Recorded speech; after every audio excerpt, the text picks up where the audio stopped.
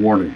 The Happy Ending Pod Show is a couple of guys with microphones and a computer consuming copious amounts of alcohol and who say anything about anyone and everything they feel like. It is all in fun and not to be taken seriously. We don't own the rights to any music playing during our broadcast. Thank you and enjoy. Welcome to the Happy Ending Pod Show, starring Grant and B3. Once upon a time, there was a functional recluse named Bob, and he met someone named Grant, and he didn't give a fuck.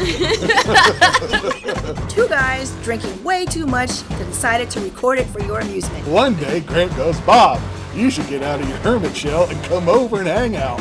I have good beer and good music. The origin of the Happy Ending Pod Show. Take it away, boys. The rest is what I remember, history. That was perfect.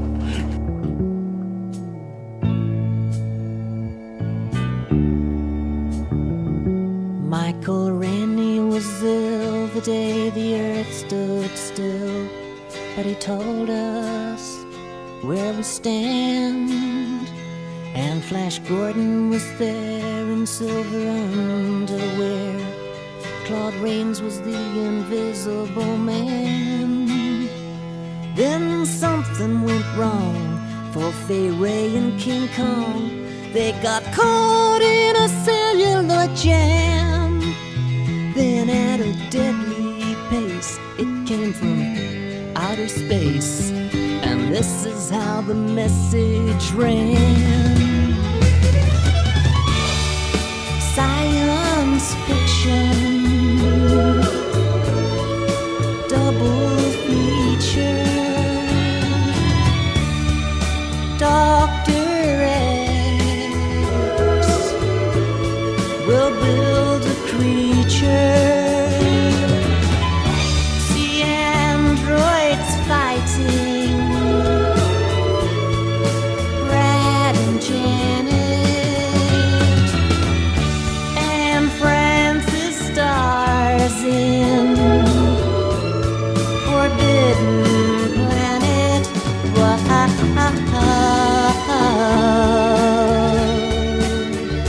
At the late night double feature picture show.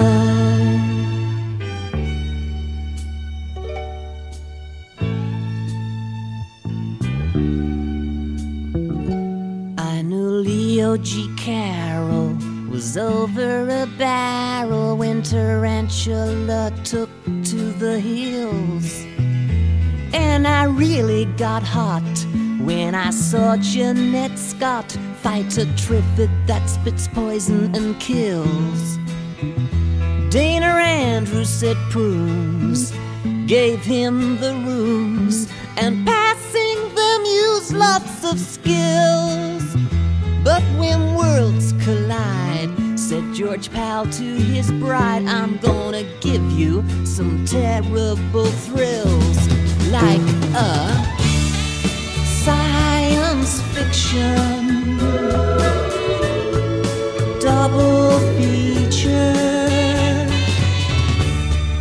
Dr. X will build a creature.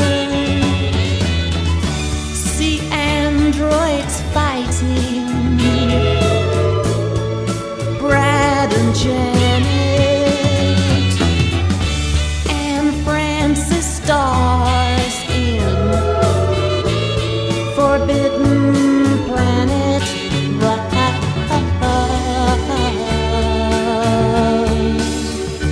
At the late night double feature picture show, I wanna go.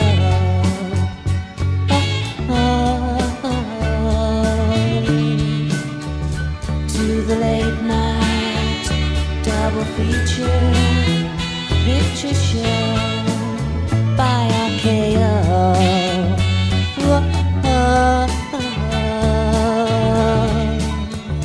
To the late night double feature picture show in the back row.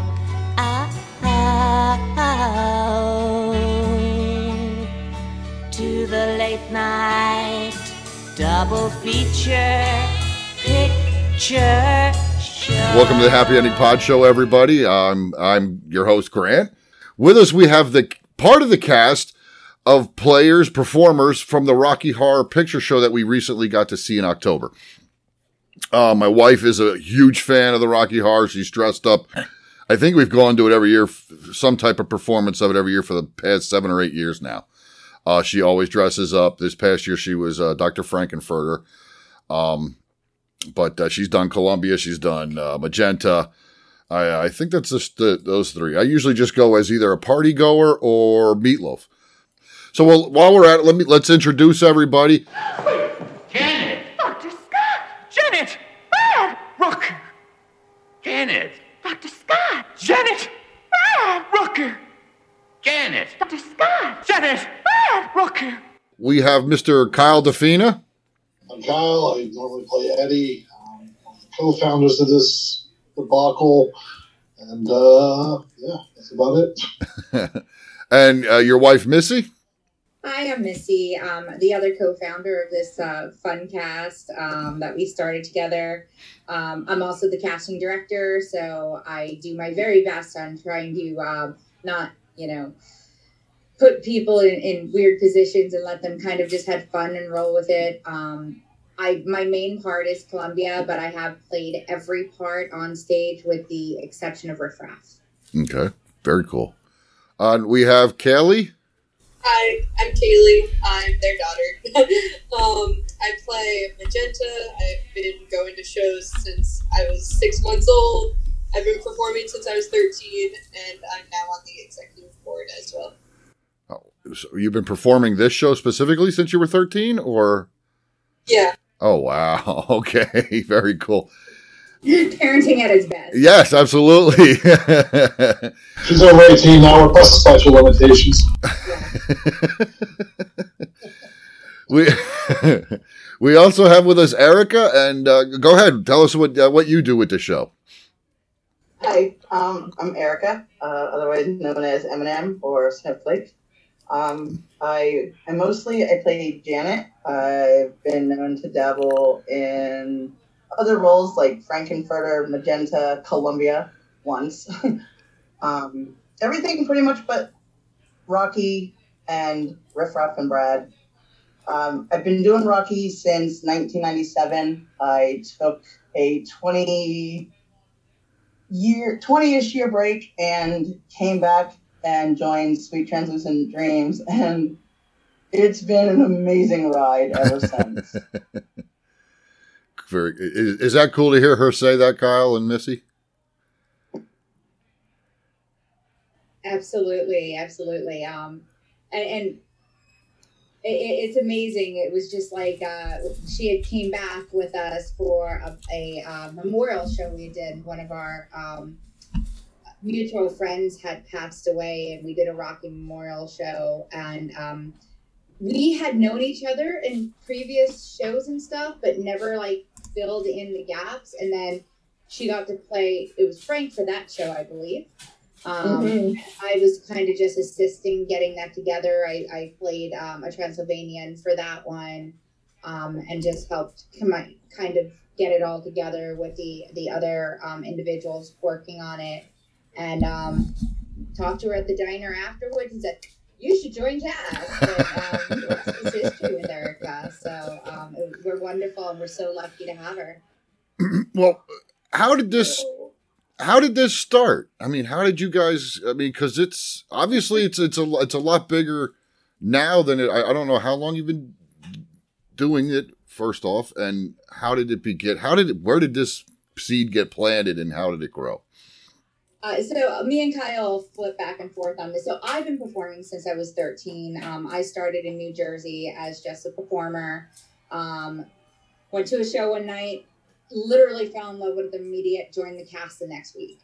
Kyle and I hooked up originally at Gay Pride in New York City, was how our relationship bloomed. We did shows together in Jersey and then wound up moving our relationship to Pennsylvania. There was a show that closed in Pennsylvania, Northeast PA, and we had seen a need for another show. So we were like, okay, as a joke, haha, let's start a cast. We never dreamed it was going anywhere. Never dreamed, never thought it would.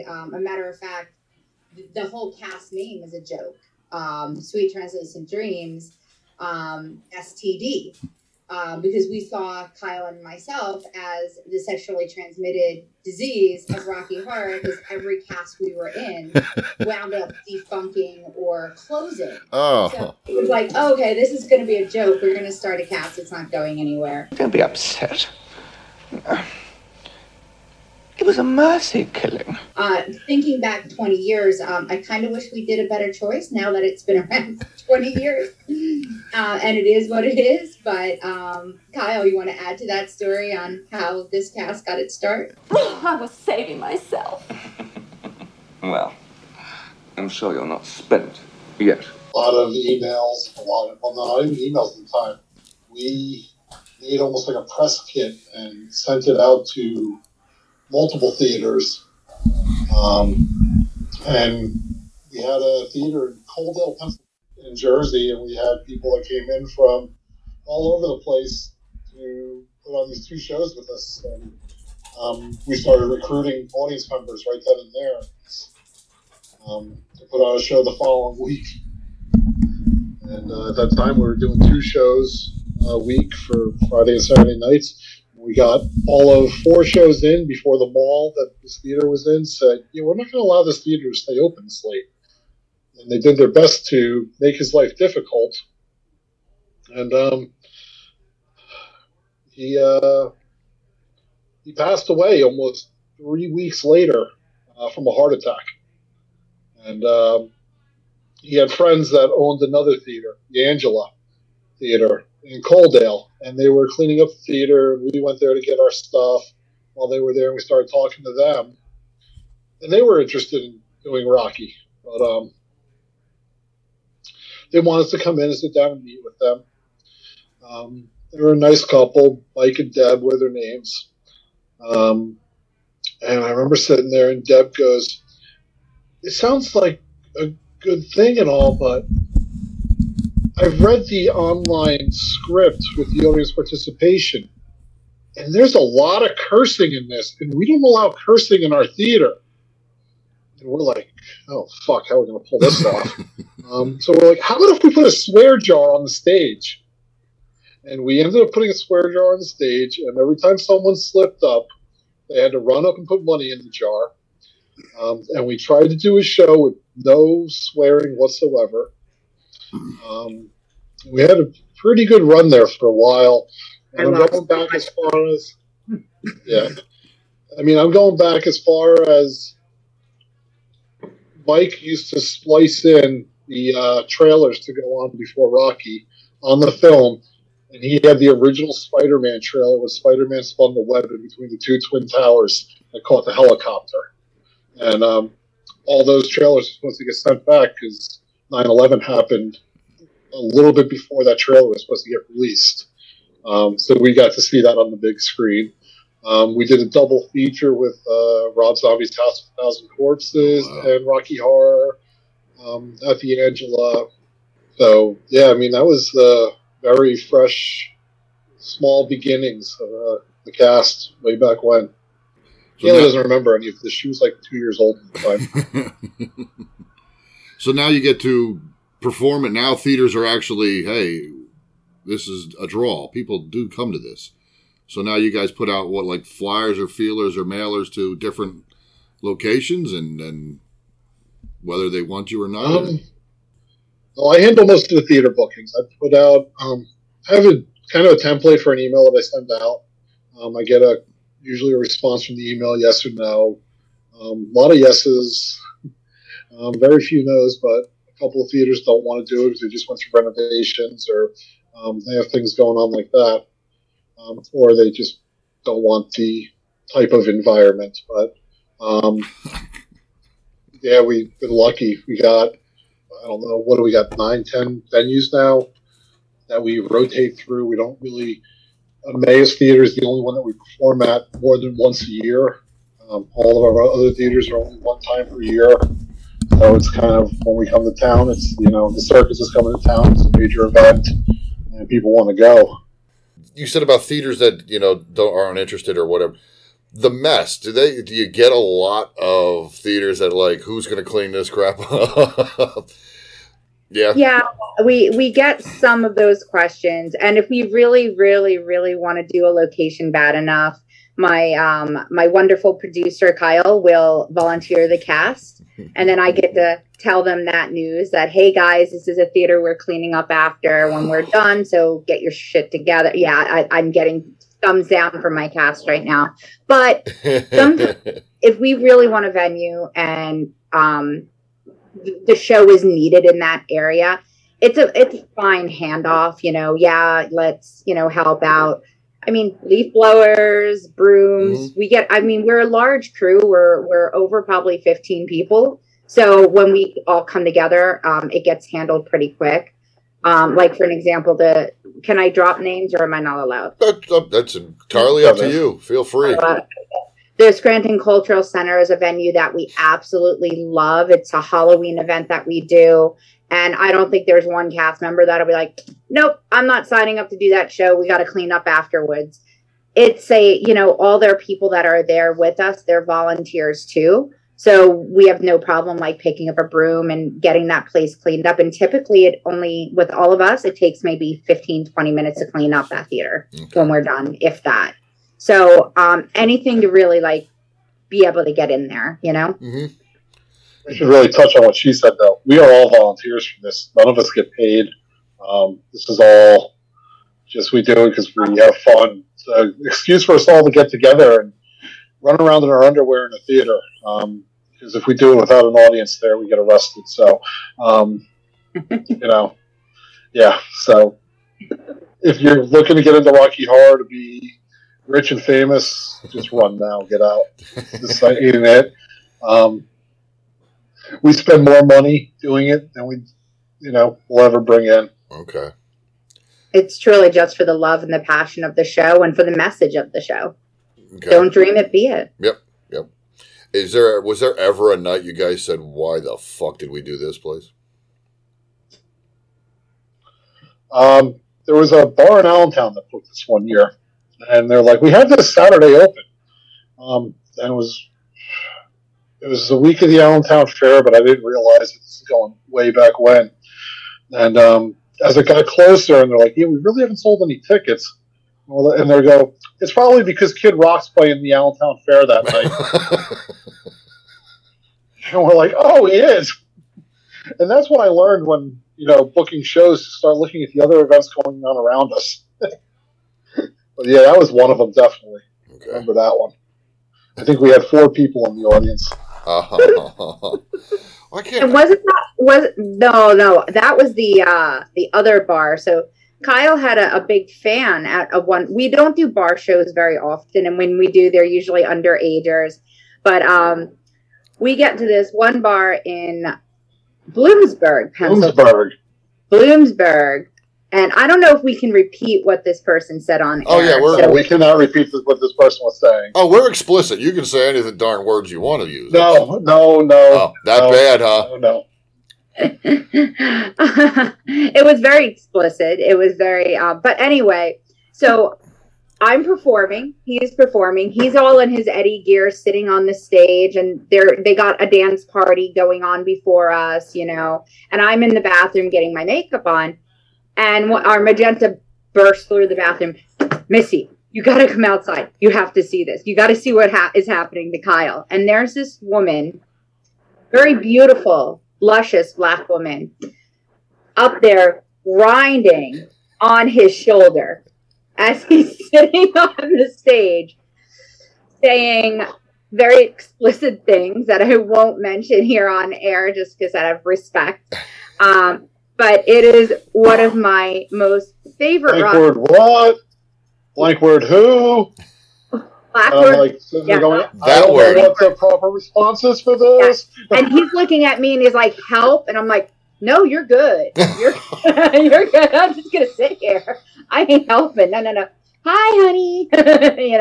No. But yeah, that went on for quite some time until he managed to squeeze himself from under her because it was right here. The whole thing was right there, the whole business. Oh. And he wiggled his way out, and he's like, and he walks past me. He's like, "Thanks for the help." I was like, "You were doing fine." Her kidneys looked really healthy, though, from what I could see.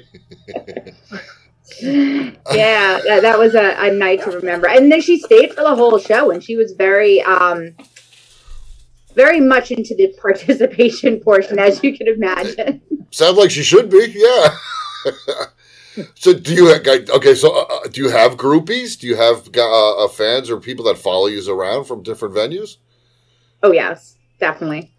And I'm surprised with how far they will go. Like I know we travel a great distance, but then when I get to a theater and I see someone, I was like, "Oh wow, check you out! You're here." We actually, Sean, our current riffraff, was a groupie for a very long time.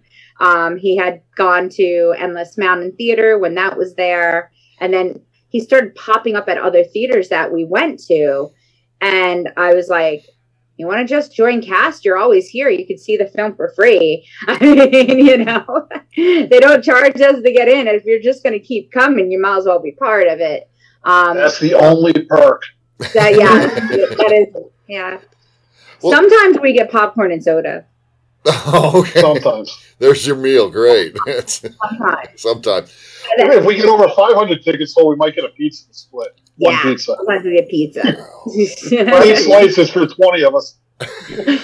And they give us slushy coupons, so we're good with that. Oh, God, yeah, the coupons. Coupons are good. You guys are really doing it for the fun then, absolutely. I mean, that's one thing about Rocky Horror, no matter how many times the fans have seen it, because I can tell you, my wife, as soon as it hits October, even if not September, she'll have it on. We have it obviously on Blu-ray and everything, and it'll be on 7, 8, 9 times a month, and then we'll come and see it live somewhere. But they are loyal. They will. The Rocky Horror fans will watch it repeatedly, and I think my problem is I wish I knew more of the audience participation. I love being able to talk back to the film. I mean, I'll talk back to any film. I have no problem making a joke about any movie. But the Rocky stuff is just so different and so fun. I know I'm pretty good with most of the like the toast and the toilet paper. I'm pretty good with that stuff. I've gotten over the last few years, I've gotten better at that. It's just the lines. You hear so many, and there's so many different variations and takes. What is some of the crazy ones that like you may not have normally heard it, and all of a sudden this is starting at a different place? Does it tend to change from venue to venue? Yeah, very much so. I remember the first time Frank was floating face down the pool at the end of the movie, and I heard someone scream out, "Now back to footage from New Orleans," right after the flooding. Yeah. Most of Jasper's lines. Yeah. What else is there? I know there's some really bad ones. Yeah, I think one of the more recent I think they're all related to entertainment and pop culture at this point. So one of the more recent ones is after Frank gets killed. Someone was like, "Oh no, who let Alec Baldwin on set?" That was one of the newer ones. And Magic the Gathering is referenced. That's one of the pop culture references, and that changes Magic the Gathering to Pokemon to whatever card games new and fun that year. And there's a lot of times so different casts, and we dabbled with the idea of doing this once before, but if you do an online search, you can actually pull up the entire script, the Rocky Horror script, and they'll have audience participation lines and quotations at the end of a line so that you can actually learn different audience participation. But yes, each area, if you go from California to New York, they're going to have different lines that relate to them on a local level. Okay. There's some, where it's a misdemeanor. The more I misdemeanor I get, it's a misdemeanor in New Jersey. You know, there's like jokes that Pennsylvania folks do to make fun of New Jersey, and I'm sure like they're across the country that way too. Just a sweet transvestite from New Hope, Pennsylvania. Yeah.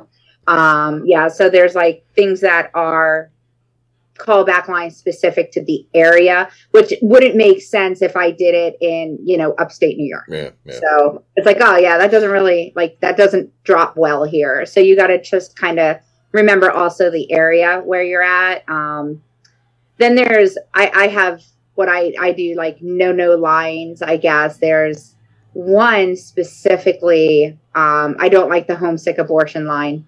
That one, like, I don't know, just skeeves me. It doesn't offend me. Nothing really offends me. It's just like, it's gross. I rather, you know, like, instead of clinging to the thigh like homesick abortion, it's like maybe diarrhea is better. I don't know. For about every 100 people that we get in the audience, we offend about 5 to 10 of them. Yeah. And they're like, why can't I hear the movie? I just want to see the movie.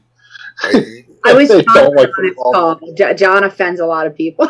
Like, as our cast has progressed the past 20 years, some of the lines that we use have changed. And, like, as society changes, obviously, like, what is okay to say, like, the line keeps getting pushed back. And, like, as a cast, we recognize that, and we do push it back. And, like, we've changed the way we talk and, like, what callback lines we use. But for me personally, like, growing up watching the show, I remember my parents had this book that had every callback line, and I would like read it in the backseat of the car so that like I could be prepared at the shows, and I would like memorize what callback lines I should say, and then like sometimes I'd cross it out and be like, we don't say this one, we say this one, and I'd write it in the book. So like that's just what I did to memorize the callback lines, but they definitely change over the years and depending at what theater we're at. Okay. Well, Kayla, while we have you and you have a good connection, you started doing this when you were 13. I mean, who did you start off playing? So I've always done Magenta.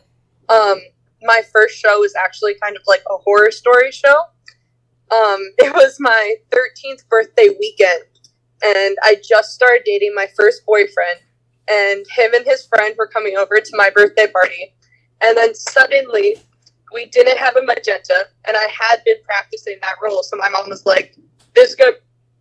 Oh, no. So my first date with my first boyfriend was at my first show when I barely had a costume, and he didn't even know what Rocky was. And like as a kid, I was like, I'm not gonna like show this side of myself to the people at school because like it's hard to explain to people that don't know like Rocky. And then suddenly I'm on stage just dancing and screaming and cursing, and like my friends were like, we see you totally different now because you're like such a reserved person. So it was an insane experience, to say the least. But I've only really done Magenta. I've like thought about. I see you shiver with anticipation. Getting a better internet connection. And she's gone. Yeah. We'll let her finish when she comes back. That's something else too with the Rocky. I mean, how much as a stress reliever for you guys is this? Because I mean, a daily grind, a daily working, but then you get to do this, and you just get to go balls to the wall and have fun and be as silly as you wanted possible. It's not easy having a good time. Even smiling makes my face ache.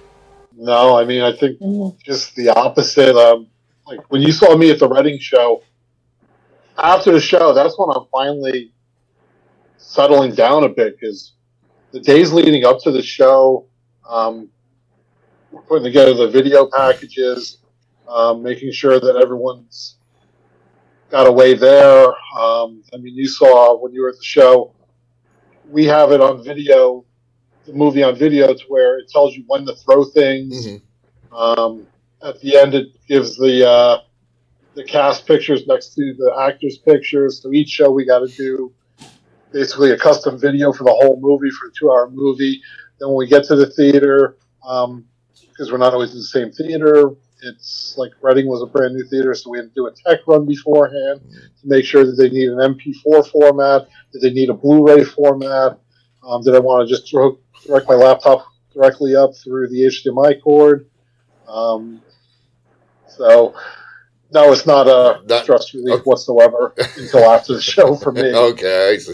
I was going to say, I think you'll get a different answer from each of us for that, because the majority of like my e-board's job is done prior to the show doing the casting. So I concentrate primarily on getting folks casted and making sure that, you know, I have to take people's considerations in mind too. Like, not when you're dealing with 50 some odd people, not everybody gets along, you know, not everybody is great on stage together. So a lot of pre-thinking and pre-planning on who flatters each other better on stage, what would look best for the audience, not who wants to do something the most. It's what is best for the show. And really being able to balance out my friendships with people so that they understand the decisions that I'm making and who I'm casting isn't based on, hey, if you're friends with Missy, it's based on what is going to go over well at this location, what we need to project cast-wise, who performs. Like if I have somebody on stage who personality-wise, they clash and it causes an issue on stage, I'm not going to put them on stage together. I'll separate them to different shows, you know, but I'm not going to not let them perform. Yeah, you're still the boss. Stress level. So once we're at the show, for me, my job's over. Okay. Right? I don't even have to think about anything. While Kyle still has a lot that he's doing. The other stress thing for me is pre-show as well, is when I do the end credit images and then he puts it together. So that alone takes probably the week of the show. I try to hold off doing it as far as possible because you're always going to have call-offs, right? So I try to hold off as long as possible, but by Thursday, that video has to be done so we can have it prepared and sent over to the theater. So I think my relief is when we're at the show and everyone has checked in, and then I can kind of sit back and relax at that point. Like when I have all 10 characters there and we're good to go. Not that I don't think about stage crew. I love my stage crew people. But my thought is the main performers, where I have a stage director that worries about them, you know? So yeah, that's where my relief comes in. And then if I'm performing, there's like a switch that I switch.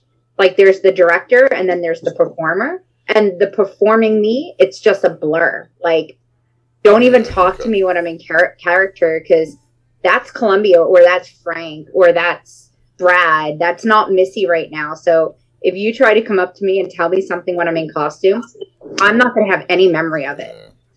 You know, that's just how I roll. And all of my cast knows that, because they'll come up to me and I'll be like, great, text message me that. And I'll talk to you tomorrow when I'm out of this. Yeah. So that's me. Erica, how about you? Is it a stress reliever for you, the show? Oh my, yeah.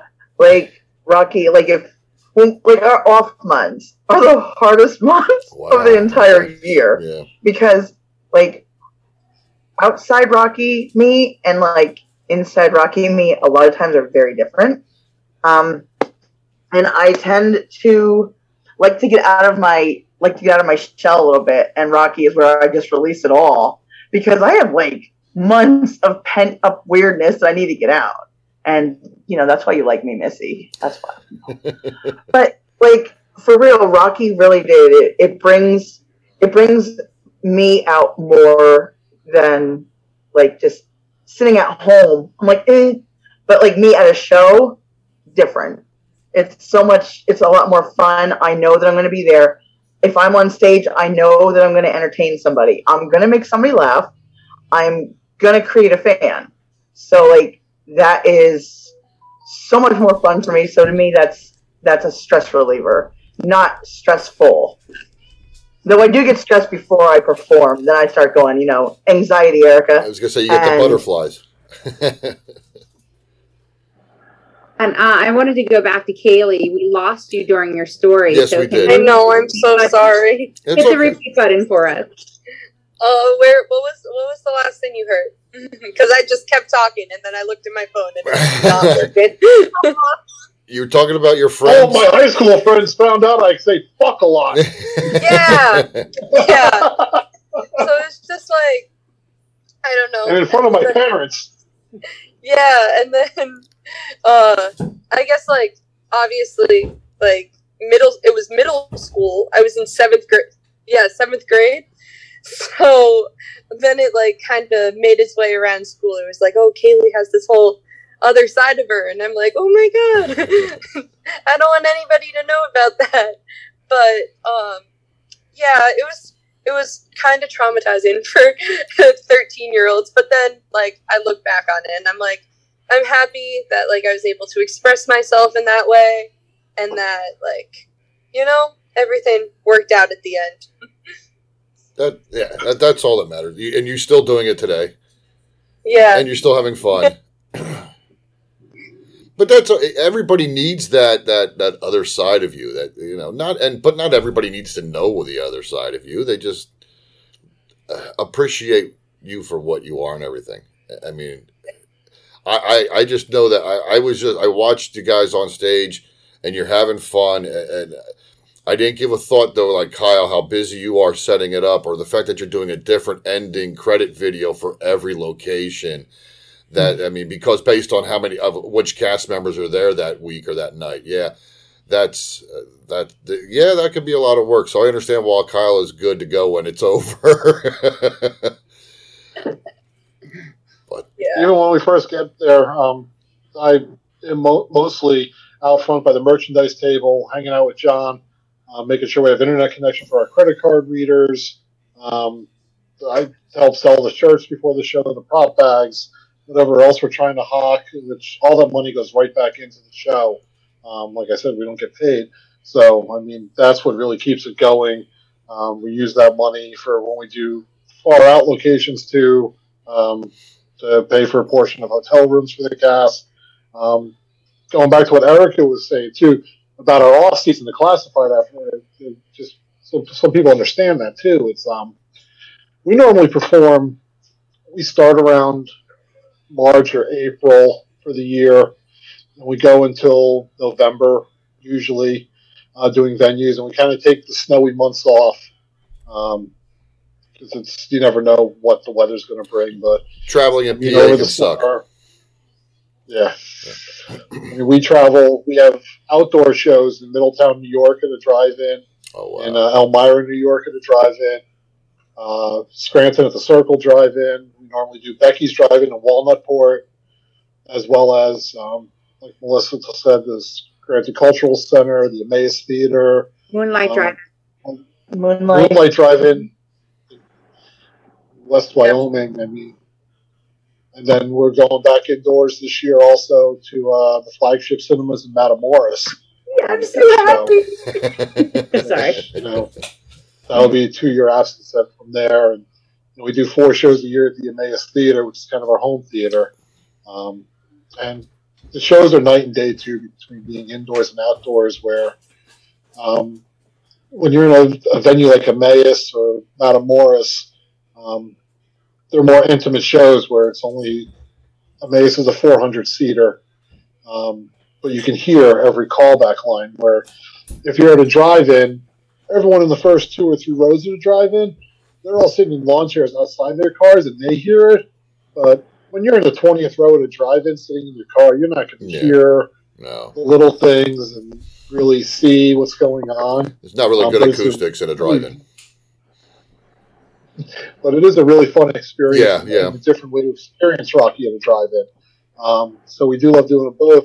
And even the difference between our show in Reading at Santander and like someplace like the Emmaus Theater, where you go from 400 people to over 1,000 that night in Reading. You're not you can't hear callbacks that well in that theater either because there's just too many people yelling and screaming and throwing. Oh, the amount of toilet paper that night was amazing. It was actually really cool when that was great. Adam, my favorite is the indoor shows when the party poppers go off. And you just hear it all pop, pop, pop, pop, pop, pop, pop, all around the theater. And then you just get that little odor from the party poppers, a little sulfur smell. Yeah. And now you guys supply all. I mean, people can bring their own, obviously, but you guys supply the party bag, party favors. We sell them at the shows. Last year they were $2 a bag. We're hoping to keep the same price. Yeah. They come with the toilet paper, the party poppers, playing cards, newspaper. What else? If we're indoors, we have foam toast, so we can recycle it. If we're outdoors, we just put bread in them and not toast because birds don't like to eat toast. And at a drive-in, we don't got to pick the bread up. Well, I thought you said, didn't you have toast at Reading? We might have had toast because the place was so big. Yeah. Who gets to toast the bread?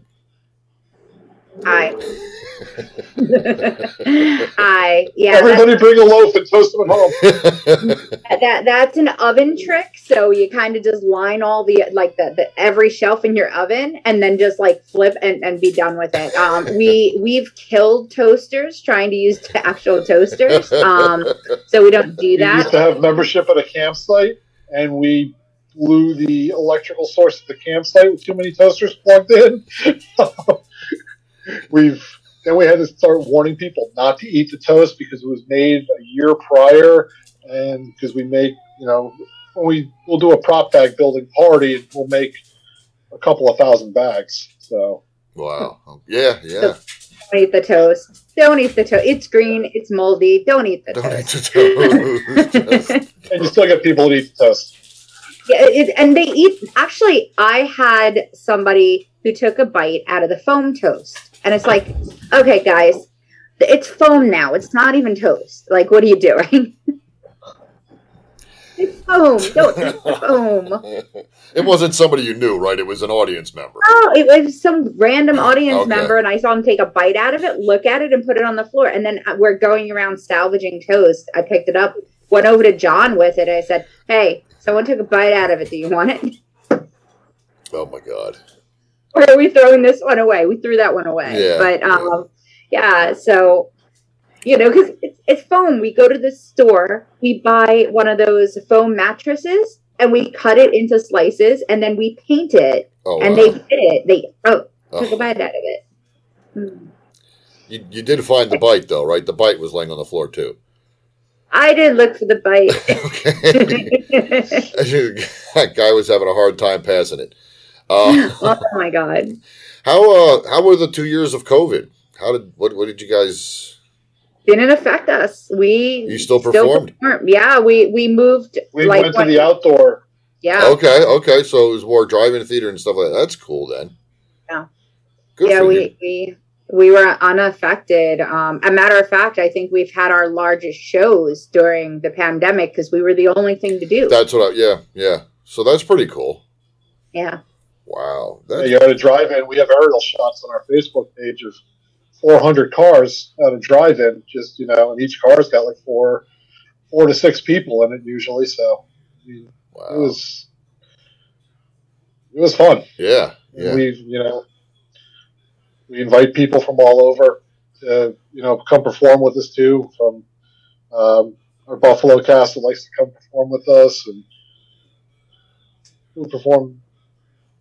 The New York City cast members perform with us for a couple of drive-in shows, and just been lucky the last couple of years. Yeah, that's great that you were basically like one of the only things going. I mean, that's really cool because nothing else was happening. You couldn't even get good stuff on TV at the time, so that's really cool that was going on for you. That's really awesome. The stuff on TV was running out quickly too because no one wanted to even make new episodes of stuff. Well, that's what I'm saying. There was nothing to watch, nothing going on. Restaurants were closed, no sports, nothing. But you guys were still going, and hey, these people are performing at the movie theater. Let's the drive-in. Let's get out of the house. Let's go. Yeah. Yeah, the first year it was, navigating it, but again, we were the only thing going. Yeah. So we took our precautions, the first year before everybody was able to get the shot, we were masking up. We still masked up on stage, which was a little weird. We had social distancing hands. So I had made these long pole. Everybody's laughing now. These long poles, and they had Mickey Mouse hands on the end of it, which I thought was really funny because it's a Disney movie now. And everybody held a stick, and we did line dance. We did the kick line with these social distancing hands. So we did. We tried to kind of make it a. We did touch a scene too with Frank, with the hands, with Rocky and Janet with the pole hands, so they weren't that close. Yeah. It's great because you modernized it with that stuff. That's great. You made it for the times we were in. Yeah, that's awesome. Where's the furthest you guys have gone to perform this? Us or the cast? Let's do both. You two, I know you've done it before you guys put it together. So how far did you guys, did Kyle and Missy go with, in general, and then how far as the cast have you taken your production? Personally, we performed in West Virginia, Maryland, DC, New York City.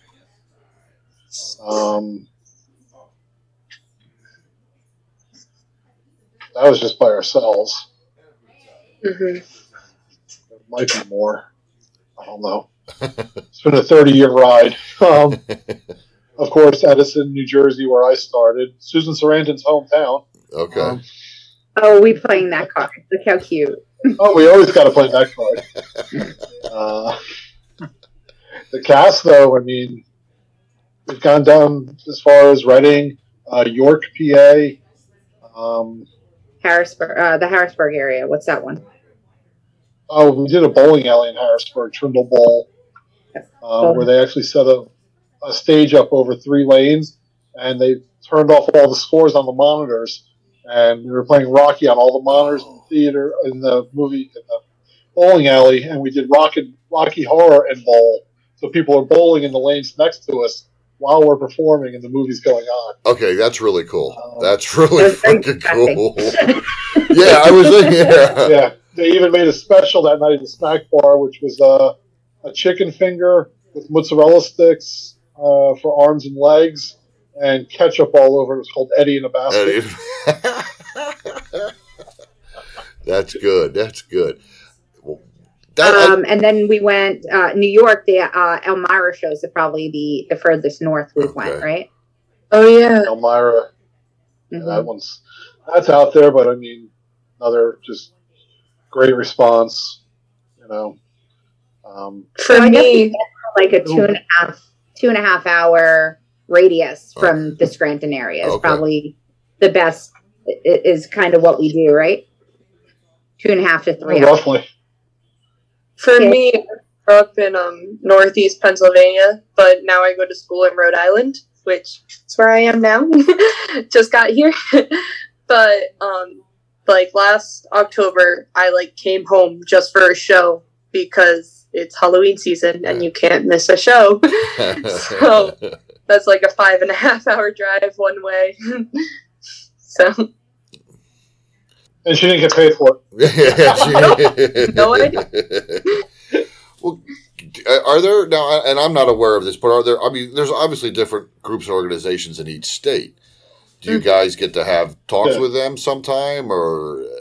You guys already said you collaborated with you've had people that come from the different areas that can make certain shows, but is there even a convention or a something for Rocky Horror or anything like that? Yeah, so I was going to say there's a site that you can go on where there's a map and you can see where casts are all over the world, which is really cool. I haven't been to a show up in New England, but I know there is a cast. I think it's RKO up here. But I've seen other casts. I've seen Philly cast, the Pittsburgh cast. Other than that, the convention's actually in Rhode Island in August, in Providence. Yeah, they're doing a convention. RKO is doing a convention this year. So usually they used to, back when Kyle and I first started, they would have what they called East Coast Con and West Coast Cons. They don't do the East Coast now. Cast will do cons, and they'll just like, this one's called RKO something. RKO Con. RKO Con that they're doing, and each con committee does it differently. Now, we've talked about doing a con in a year or two, but again, it's a lot of upfront cost. There is, like, you know, the big thing with conventions is they cost a lot of money to put on, and then they cost a lot of money to go to. So I should say Kyle's idea is he's trying to find a way to do a convention in Pennsylvania for a lower cost towards the patrons, because a lot of folks don't get to go to conventions because of the high cost of them. And that means, you know, maybe not having the special guests and stuff like that. But actually, ours is going to be probably more memorabilia based, than special guest based, because we do have a lot of friends that do have a lot of the movie memorabilia that they have collections of over the years, and trying to just pull all them together to make like a big memorabilia room to make that the attraction. We tried to pull off a convention 15 years ago where it was supposed to be a 2-night event at a drive-in. And we're actually going to call it Frankenfest. So, but that insurance reasons the drive-in owner told us is why they shut down the idea. So I don't know. So there is something in the works. It's just it's really getting a lot of the moving pieces into place. Okay, something that has to take time, and again, another learning experience. Yeah. I have to go. Thanks for having me. Bye. Oh, the cops there again? They found out at the birthday party? I tried to jump out the window, but I'm on the second floor, and you can do it. I think I'm needed. But thanks, guys. Jump out the window? Yes, you are. Family reunion then. Enjoy. Bye. Thank you, Erica, for joining us. Thank you. But thanks, guys. Bye. With conventions, they're typically, you know, they'll get announced. You can apply for them. You send a video and, you know, why you want to do the con, why you should be selected. And then as they cast the con, they'll usually cast it per scene. So there'll be like multiple people doing different scenes. Okay. We have thought about maybe doing smaller versions of that, because we do have our partnerships with multiple different casts in the area, and just like maybe doing a get together of sorts. There's a drive-in show that we're working with Buffalo right now, where I'm working with the casting director there, and she's like, well, do you want to do this per scene? How do you want to do this? Because more of each cast wants to be involved now than they were last year. So we're working on something like doing a regular show in kind of a con fashion. But then also we have to keep like the ability of the audience to be able to follow that kind of mindset. Like when you're doing a convention, you're dealing with individuals who Rocky's their thing, right? So they know what's going on. Yeah. When you're doing it in a one show kind of thing, it's just really making sure that translates really well to the audience so that they can figure out, hey, why is there 6 Columbias right now? You know, right. So trying to make sure that that's translating over well. Okay. The quote unquote Eddie swarm, because there's only one Eddie scene. So they usually have 5 to 6 people, 5 to 6 Eddies and 5 to 6 Columbias on screen at the same time. And people get really confused. Who's the one character that people are playing the least? Eddie.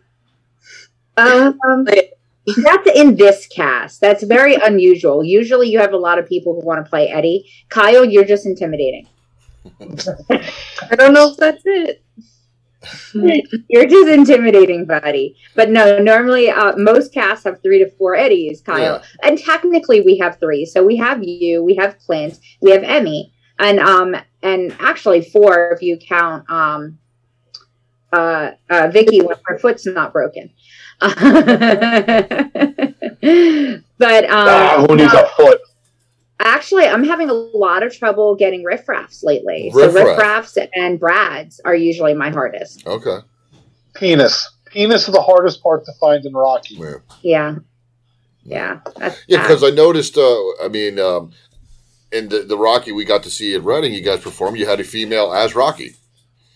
Yes. Yep. That was probably Gina, if I remember correctly. And she is adorable. We love her. That's my favorite. Okay. Yes. Currently we have multiple Rockies. My son, who's currently in service, so he's not with us anymore, being able to do the show. He actually does not like Rocky Horror. He's performing because mommy says so. It's just He what drives a happens. tank for the U.S. Army. And yet mom says don't play Rocky, and he goes, sure. Yeah. Oh, wow. And we have Dan, we have Jeff, we have Gina.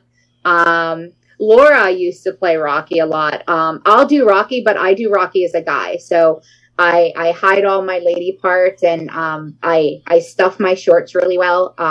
So, and that's usually, I leave a lot open to Puts on a muscle suit, too. put on a muscle Okay, suit. okay. I do not dye the hair blonde. That's not a thing that We happens. do a 4th of July I do not show. look good at it. We're going to have her come out as Hulk Hogan to I'm a Real American. Yeah. What you going to do when Rocky Mania runs wild on you? Oh, yeah. We had a lot of fun. We had the seats at the Reading show. What are the off the edge seats? We were up on the balcony, but they were like 8 seats. Park there. seats. I think that they're the best because like people are always running in the aisles, and like sometimes they stop and they talk to you and everything. Yeah. When I do the Gone show as Magenta, I always like sit next to somebody that's sleeping in one of the edge seats, and then I paint it right by them. And everyone like around them gets all excited. Or like if I have a little break, I like to like sit down and I'll sit like next to an audience member and I'll like interact with them and talk to them, ask them how they're enjoying the show. So See, that's cool. I love, again, the audience participation is 100% the best part to me of the show. I mean, I enjoy watching the movie, like I said, but the participation is a blast. But yeah, where we sat. So what I'm hearing is you dress as Abby and you want to participate in the movie, so you're joining us on stage. Oh, yeah, I'll tell you what, I've thought about it. I don't, as Eddie, I can't sing. I mean, do you know that? I mean, I'm sure you guys know this. Can wait. Yeah, I was going to say, I'm sure you guys know the story and the history behind the movie and all that stuff about, when they offered it to Meatloaf and he just nailed the song like from the get-go. Yeah, but that's the great thing about this. It's all lip syncing. As long as you can do watermelon, watermelon, watermelon, it's going to look like you're right on key. Okay. All right. You just got to learn the dance steps. Yeah. Well, that's my. I can teach anybody I how can't to dance either. Yeah. teach anyone how to dance. I'm super white. I can't dance. Oh, we can do this. We can get you we can get you right on key. I taught Kyle. I can't dance either. yeah. It would be. No pressure. The first time we were doing the Eddie and Columbia dance was when we met at the New York City Gay Pride Parade, and we were doing it right down the Canyon of Heroes, where they throw all the parades in New York. Yeah. And we're sitting there doing the Eddie and Columbia dance and the whole lift, walking down the Fifth Avenue, and following us is a guy butt naked, horseback riding, and him and the horse were both painted head to toe in silver paint.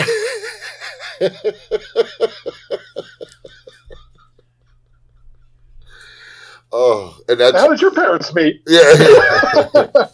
So and now that's okay. So that's the first time you two met. Oh my, that's a great. Yeah, that's a good story. You'll get to tell the grandkids. We were part of two different casts. I was involved in the Pearl River, New York cast at the time. And we showed up and we were there to march with the Rocky Horror group, but there was no Rocky Horror group that showed up except us. And I was like, okay, we're a small cast. We can't do this on our own. So I look over and there's this small group of other Rocky people dressed up, and he was one of them. No? I wasn't dressed. We weren't dressed up. Just one of your cast members knew Mike. 5. Like, yeah, you can walk with us. Come on. And I was just like, you know the dance. Let's go. And he's like, no, I don't. I do lights. I was like, well, you do Eddie now. And I taught him the lift. And so we did the lift and I did the tap dance down New York City street. Okay. And then after I taught him the lift, I was like, well, I might as well teach you the dance now. So I spent the next month or so at his house teaching him the dance. And we wound up dating. And then Stockholm Syndrome is what it is. Here we are. Well, I was going to say that was years later. That was, that was just an excuse for her to get into the house. That's good. That's a good story, guys. I like that a lot. Great story. Oh, well, now we can't get out of this thing. Now we're just stuck. It was because of the guy in the silver paint behind us, really. That's what made the whole day. I'm convinced the problem with us is if we ever decide to quit Rocky Horror, I think we're afraid that we would break up. So that's why we don't quit. Oh, jeez. That's all I got to do is quit Rocky. Oh. First, you threatened me with, if you don't fill out an app, you're not part of cast. I was like, okay. So she filled out the application for me. I did. Oh, jeez. I filled it out for Kaylee too. Yeah, everybody wanted to fill out the application. I was like, you guys need to fill out the application because I'm making the rest of the members do it. So I'm assuming you filled it out for your son when he performs too. Yeah, I filled it out for him. I filled it out for John Duesenberry. There's a lot of forgery here. Yeah, apparently, yeah. Allegedly there is. But we all love it. Let's go to the lawyer to be in the conversation and find out. Well, let me ask now at the Reading show. There it is. I heard another voice. At the Reading show, you had Barry Bostwick open the show. Yes. That was our second time with him, actually. Okay. So how did that come about? How did you guys get Barry to? We didn't get Barry. Barry got us. Oh, okay. We got Barry does shows with the Rocky Horror Fan Club, and the president of the Rocky Horror Fan Club sets up what casts are going to be involved with Barry, and it's usually the local cast in that area. They don't go out of their way trying to bring anyone in. Nothing special. It's just, hey, you're in that area. Barry's doing a show. Are you guys available that day? And I got the call, I think, in August for the October show, and they said, do you have a show October 30th? And I was like, no. They said, well, keep it open for us. We might have something for you. I said, okay. And they called back 2 weeks later and was like, yeah, so you want to do a show with Barry and Reading? And I was like, absolutely. Yeah. When can we start advertising? We'll let you know. And then I didn't hear nothing for till September, the first week of September, and I see online an ad for Barry and Reading, and I just screenshotted it, and then I sent a message to the fan club, and I said, so does this mean I can start advertising it finally? And they're like, yeah, I guess so. How cool was Barry? That was our... Oh, Barry's a blast. He loves just talking with everybody. I don't know if you got to do meet and greet with them. No, I was talking with you guys. But Barry, he loves just talking to the fans. He's a super nice guy. Like Melissa said, that's our second time with Barry. Last year when we were doing the drive-ins, we did the Middletown drive-in, Fair Oaks. 5 consecutive shows we did were sold out. And that was the actual 45th anniversary was 2 years ago in September, and Middletown was like, "This has been so amazing, and you guys really helped our business this summer." They said, "We want to do something awesome. Do you know anyone that can get a hold of one of the actors?" And I said, "Oh, I know a couple people." Actually, I should back up first. First time we approached Fair Oaks to do Rocky Horror, they were like, "Sure, we'll give this a try." They called their booker. This was right when the pandemic started.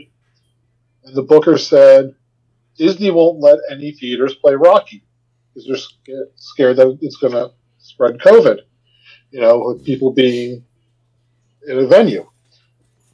And I went to the fan club and I pleaded my case saying, "Hey, this isn't a drive-in. It's an outdoor show. People are in the safety of their own cars. The whole deal." And he goes, "Let me see what I can do." Next day, the theater owner calls me up and he goes, "I don't know who the fuck you know, but Lou Adler was mentioning my theater's name to the Disney execs saying, 'Let them show Rocky and let's see what happens.'" And we put the tickets on sale, and within the first weekend, they were 75% sold out. Wow. And that's what just led to 5 consecutive, over the course of 3 months, shows. And the 5th show, they were said, "Well, you obviously know someone, so can you get us any actors?" And I called and they said, "Any actors willing to do it?" And the fan club got us Barry. Yeah. And that's how we got Barry the first time, because of that. So, and he had an absolute blast at the drive-in. I know that. And we, as you saw, we do the video packages before the show, and we got him good that show because we found an old video, had to be early 70s, of Barry doing Grease. Oh, wow. And we had it on screen, and we dragged him out, and he's like, "Kind of sounds familiar." And he looks up and he sees himself on the big screen. And he's like, "Where the hell did you find this?" That, and then also at venues like Reading, he never sees the pre-shows or anything else that's going on. And because it was a drive-in, he had a kind of a line of sight. And we were doing our pre-show at the time was the Greatest Showman pre-show, not the Wizard of Oz that you saw. And because we're outdoors, we had people juggling fire on stilts. And Barry was like, "What the hell is going on here?" And Larry from the fan club's like, "Well, Barry, this is a pre-show. This goes on before the show starts. Usually while you're in another room signing autographs, so you never get to see this. This is freaking amazing." Yeah. That's cool. So, that's really cool. So, yeah. Have you had any other cast from the show, or from the movie, come to you guys? We almost had Meatloaf. Oh. That's a rather tender subject. Another slice, anyone? Almost had Meatloaf. Yeah. For that Barry show in Middletown, they were also talking with Meatloaf. They were trying to get him. He did do a video introduction, though, for Barry, played before Barry came on stage in Middletown. So we still have that, and that's on our Facebook page. So that's kind of cool to have as our part of our cast history. Me and Melissa have met Little Nell at different conventions. I've met Patricia and Richard. Okay. Weird flex, but okay. Well, wow. I mean, that would be cool to get them. I guess you're not going to get Susan Sarandon.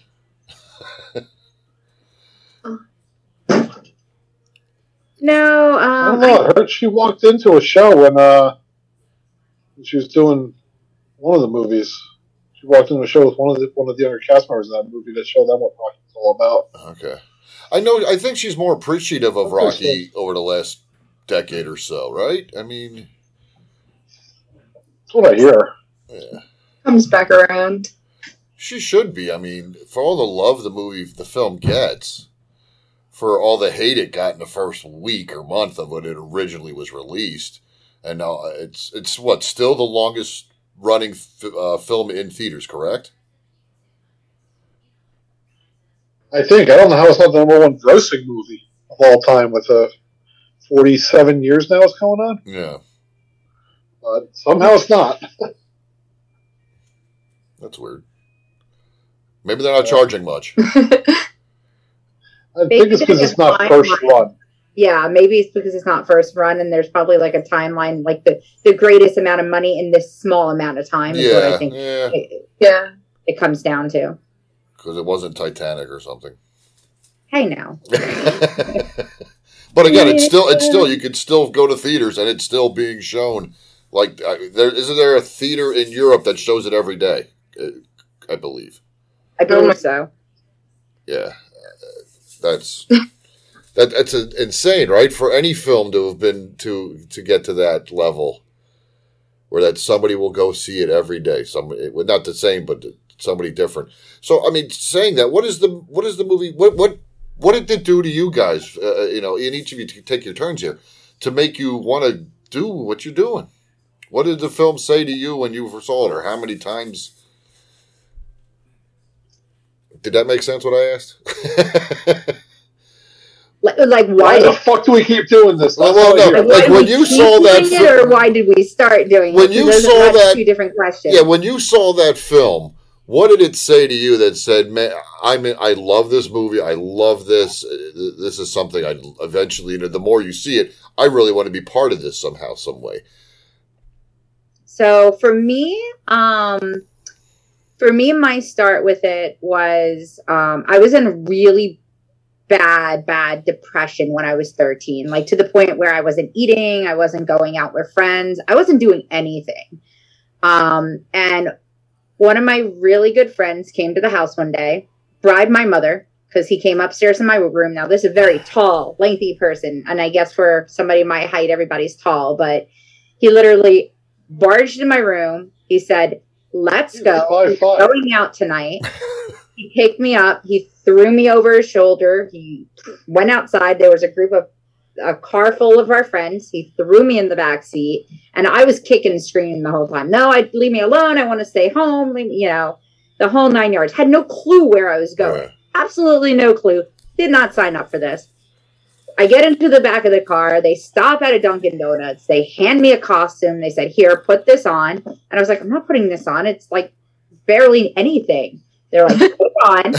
So they gave me this costume. Those was your munchkin? Shush.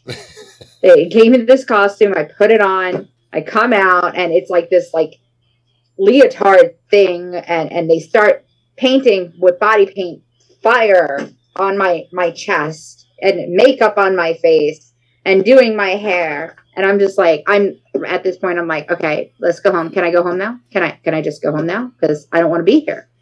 So we pull into the parking lot. And at that time, the theater was in Paramus. It was Paramus 35. There's a whole Facebook page dedicated to it. And unbeknownst to me, they put this giant V on my forehead as they were doing my makeup. Right?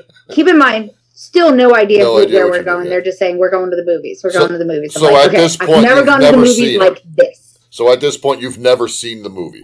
Nope. Did you know about the movie at this point? No clue. No clue. Okay. Just wanted to go home. Just wanted to die in my bed and be left alone. Did not want to be there whatsoever. At 13. So, yeah, 13, ready to die. All the way to the world on your shoulders. Yep. Yeah. Life was very traumatic and very much like, nope, not having it. So I get out of the car. And I was like, and at this point I was pissed now. So now I wasn't upset about being out of, now I was just pissed off that I was here and I was looking like this. And there's this guy, big man in a kilt with a sword that turns on his heels, looks at me and goes, "Virgin!" and starts running at me with a pack of other people behind him in my direction. And I'm like, I start running the parking lot. I'm like, what the hell's going on? Next thing I get picked up, I get dragged into the theater. I get stood in front of the ticket booth. Money gets put on the table and they go, "One sacrifice." And I'm like, where am I? What is happening?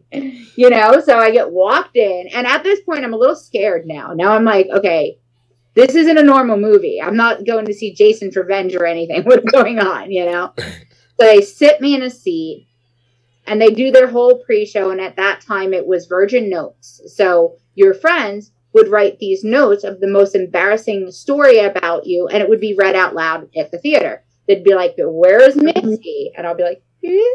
And they would read this note about this embarrassing story that only your friends knew about you to this entire theater of people you didn't know. Oh, my God. It was horrible. And then how they did their Virgin popping is they would get you into the aisle, they would lay you on the floor.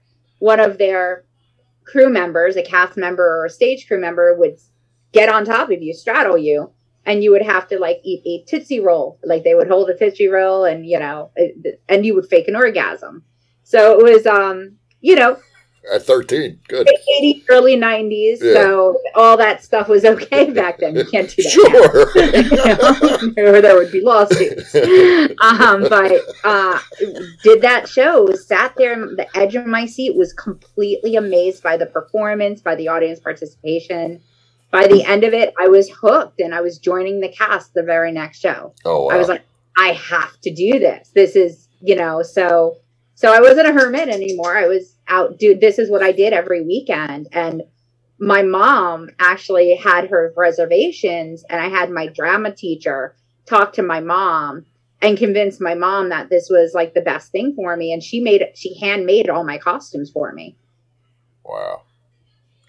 So that's cool. It was like a 3-generation thing, with my mom and my daughter. And Kaylee, do you like saying, "Look, I have friends"? There was definitely worse things I could have been doing on a Friday and Saturday night. Absolutely, than eating a Tootsie Roll out of. So, Kaylee, how did you? Why are you still hooked? How did you get hooked? Other on than this? partially forced. I definitely have a unique experience with Rocky. So I guess like it was never a question of if I join cast, but when and what I do. So like I started at the Philly Con, I guess, according to other people, as Dr. Scott in like stroller, baby Dr. Scott. When we were I at a was convention 6 months when she was old. 3 months old. 3 months old. 3 months. And it was a convention. And during the costume contest, we kind of just wheeled her out in her stroller going, "Young Dr. Scott." And, of course, there was a convention that we knew so many people there, and they all just laughed and applauded. And it just it went from there. And then, I was going to shows, obviously, because going to shows was easier than getting a babysitter. And, I would bring my Cabbage Patch Kid, and I'd go, and then I'd, fall asleep. And I'd fall asleep, halfway through the movie, and it wasn't until I, got a little older that, I stayed up for the whole movie. And I cried the first time I saw Frankenfurter die, but I never cried when Eddie died, which was my dad on stage. Yeah. And then I guess around 8 years old, I started going on stage to do the time warp and help with stage crew and moving props. But at that point, I was already helping make prop bags. And then 13, I started doing Magenta. And I didn't really have a "why does this matter to me" moment. It was more this is my family and I'm part of a community and I always have been, and that's what you do. I mean, the cast members changed my diapers and now I'm on stage with them, and I go to parties with them and we all hang out, we're in group chats together. So it's just this is what I have always known. And I don't really there's no reason to end. I have fun and I love everybody there. So it's mostly the people for me, and just how welcoming everybody is all the time, no matter who you are or where you come from. Everybody's always ready to give you a hug, no matter what's going on in your life too. So I was going through my teenage first breakup, edgy phase, and I could go to Rocky and there was somebody there I could talk to that would understand. Or 16, looking at colleges, I could complain about it to somebody that wasn't my parents. So it was great. That's really cool. Did you ever? Okay, so you grew up literally watching like the live action stuff going on, right? Did you ever take your time to just go by yourself and sit down and watch the movie for yourself? What happened? Oh yeah. Oh, I see what you did. Oh my. Oh wow. So to just like sit down and watch the movie by myself, so for a while we weren't allowed to have the movie because it was like other people. Yeah, that's me. Before and after. Good magenta. Yeah. So it was like other people would come over to like learn their roles, and like I'd sit there with the remote and help my mom, and I'd be like, "You're wrong, do it again." So we didn't actually own the movie for a very long time. So like I only saw it at shows or like if I was training people with my mom. Wow. And then like part of your training was to bring your own copy of the movie with you. Yeah. To show us that you were serious. Okay. But then I was like at a Halloween party with my friends in freshman year of high school, and they had like all gotten into Rocky at that point, and they were like, "This is so cool. We want to like be part of the cast." So we just like all sat down and watched the movie in full costume, and they were like, "Kaylee, you have to say every callback line because you're the only one that knows it." And I was like, "Okay," like kind of like a party animal being like told to dance. But I never just like sit down and watch Rocky for my own enjoyment. No, okay. That's kind of funny. I can say the movie. I can say all the dialogue without watching. So you don't have to watch it. You could literally, if you wanted to, you could do it yourself. Yeah, that's pretty. Times, like, because I always play magenta, and I'll be like in the back of the theater with my spacesuit ready to like do the bad bitch thing, and sometimes I'll just like stand there and do all of the dances for each character. Like I'll do the Columbia one and the Rocky one while the people are on stage, and I'm like, I'm doing better than they are right now. Just because like I know the movie so well because it's just ingrained in my head, and I have had to train everybody with my mom since like I was born. That's great. Good for you. Congratulations on the whole thing. That's great. Now I'm at college in Rhode Island, so it's like 6 hours to get to a show. I might have an excuse to skip out on a couple. Do you want to, though? No, I love it. Like, I can't go very long without going to a show. I'm like, I need to go. Okay. Especially because, like, I have all these friends there. But once you go, like, every single month for 18 years, it's good to get a little break. Yeah, I would. Yeah, doing the same thing can be a little daunting. Tedious. Yeah. You did just show. Here's this is from a few years ago. I don't know how well it's going to pick up. Oh wow! I'm pale as shit. That's my wife as Frankfurter, and that's myself as a moviegoer, or as one of the partygoers. So yeah, Transylvanian. And I still say you both should join. Go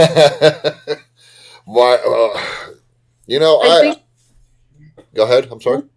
Oh, I was just gonna say another like unique thing is like I was born in 2002, so like everybody else is like, well, I grew up in the 90s and I saw that like it's hype. Like I watched it like grow, but like I've seen the shows get like smaller and then bigger and then smaller again as like the years have gone on, and like I see like when it picks up is like usually like when the Glee episode dropped and they did a Rocky Horror Show, then we had like a lot of people. Yeah, parents walking out going, wait a minute, John Stamos ain't in this? Yeah.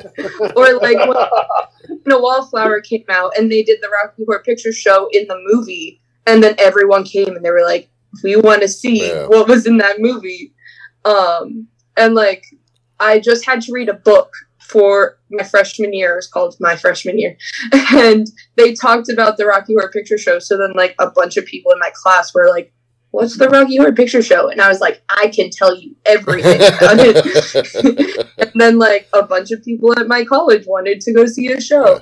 So, like, it definitely has, like, its ups and downs. And, like, it's still going so strong, even, was it 50 years later? That's crazy. Yeah. Oh, yeah. Absolutely. I mean, well, the fact that, like you said, you were 2002. When did the movie come out? 77?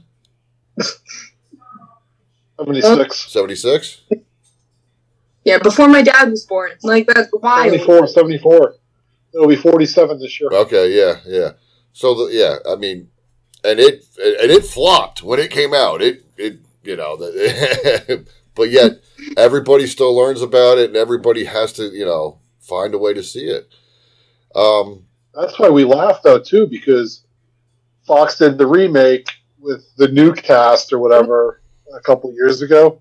And everyone's like, that flopped. That was horrible. And we're like, that's what everyone said about the original one, too. And look what happened. So, boy. you know, for me, it's so... And I explained to a lot of people, that was just Hollywood's shadowcast version of Rocky. It's the same thing we do at theaters all across the country. Okay. That's all it is. That's a good way to look at it. Okay.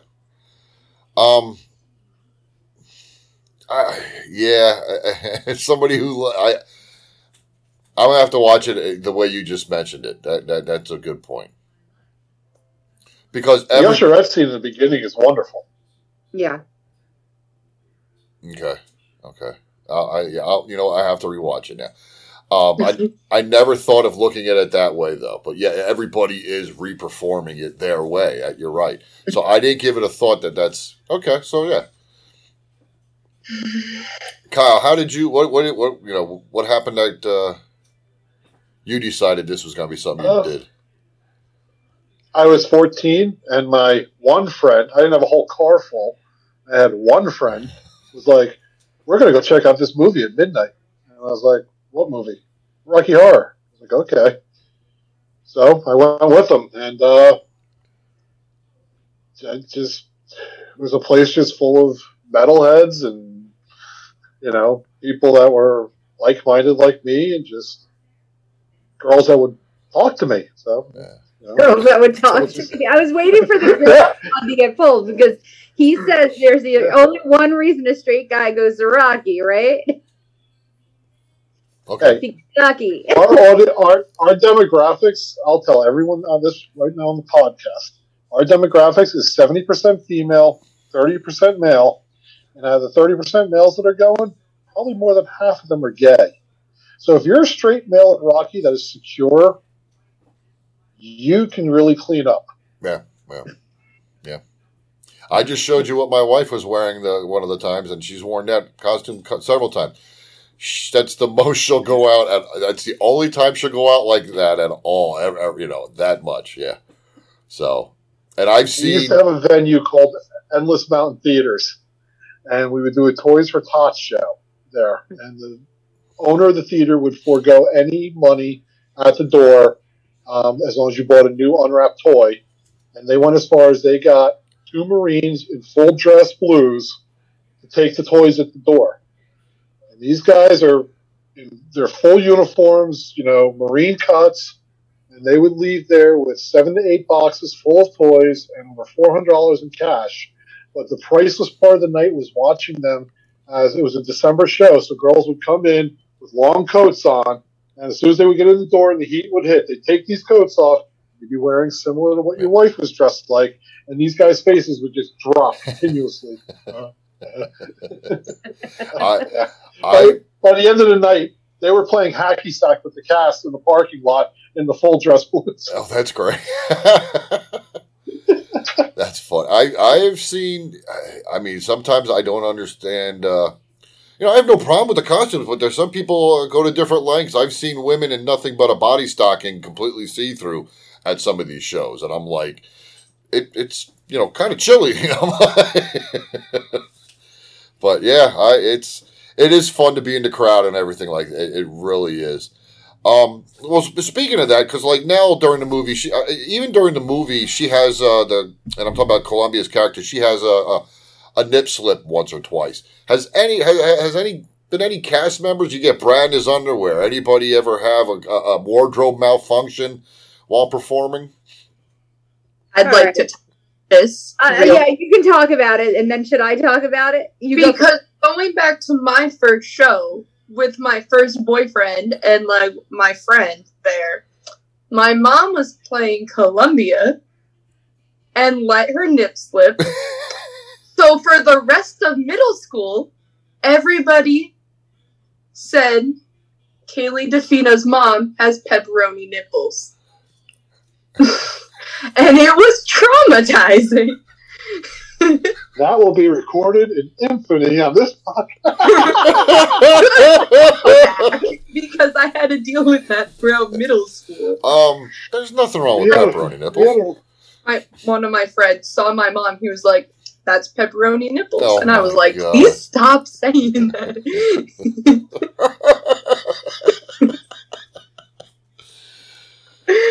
So it does happen, apparently.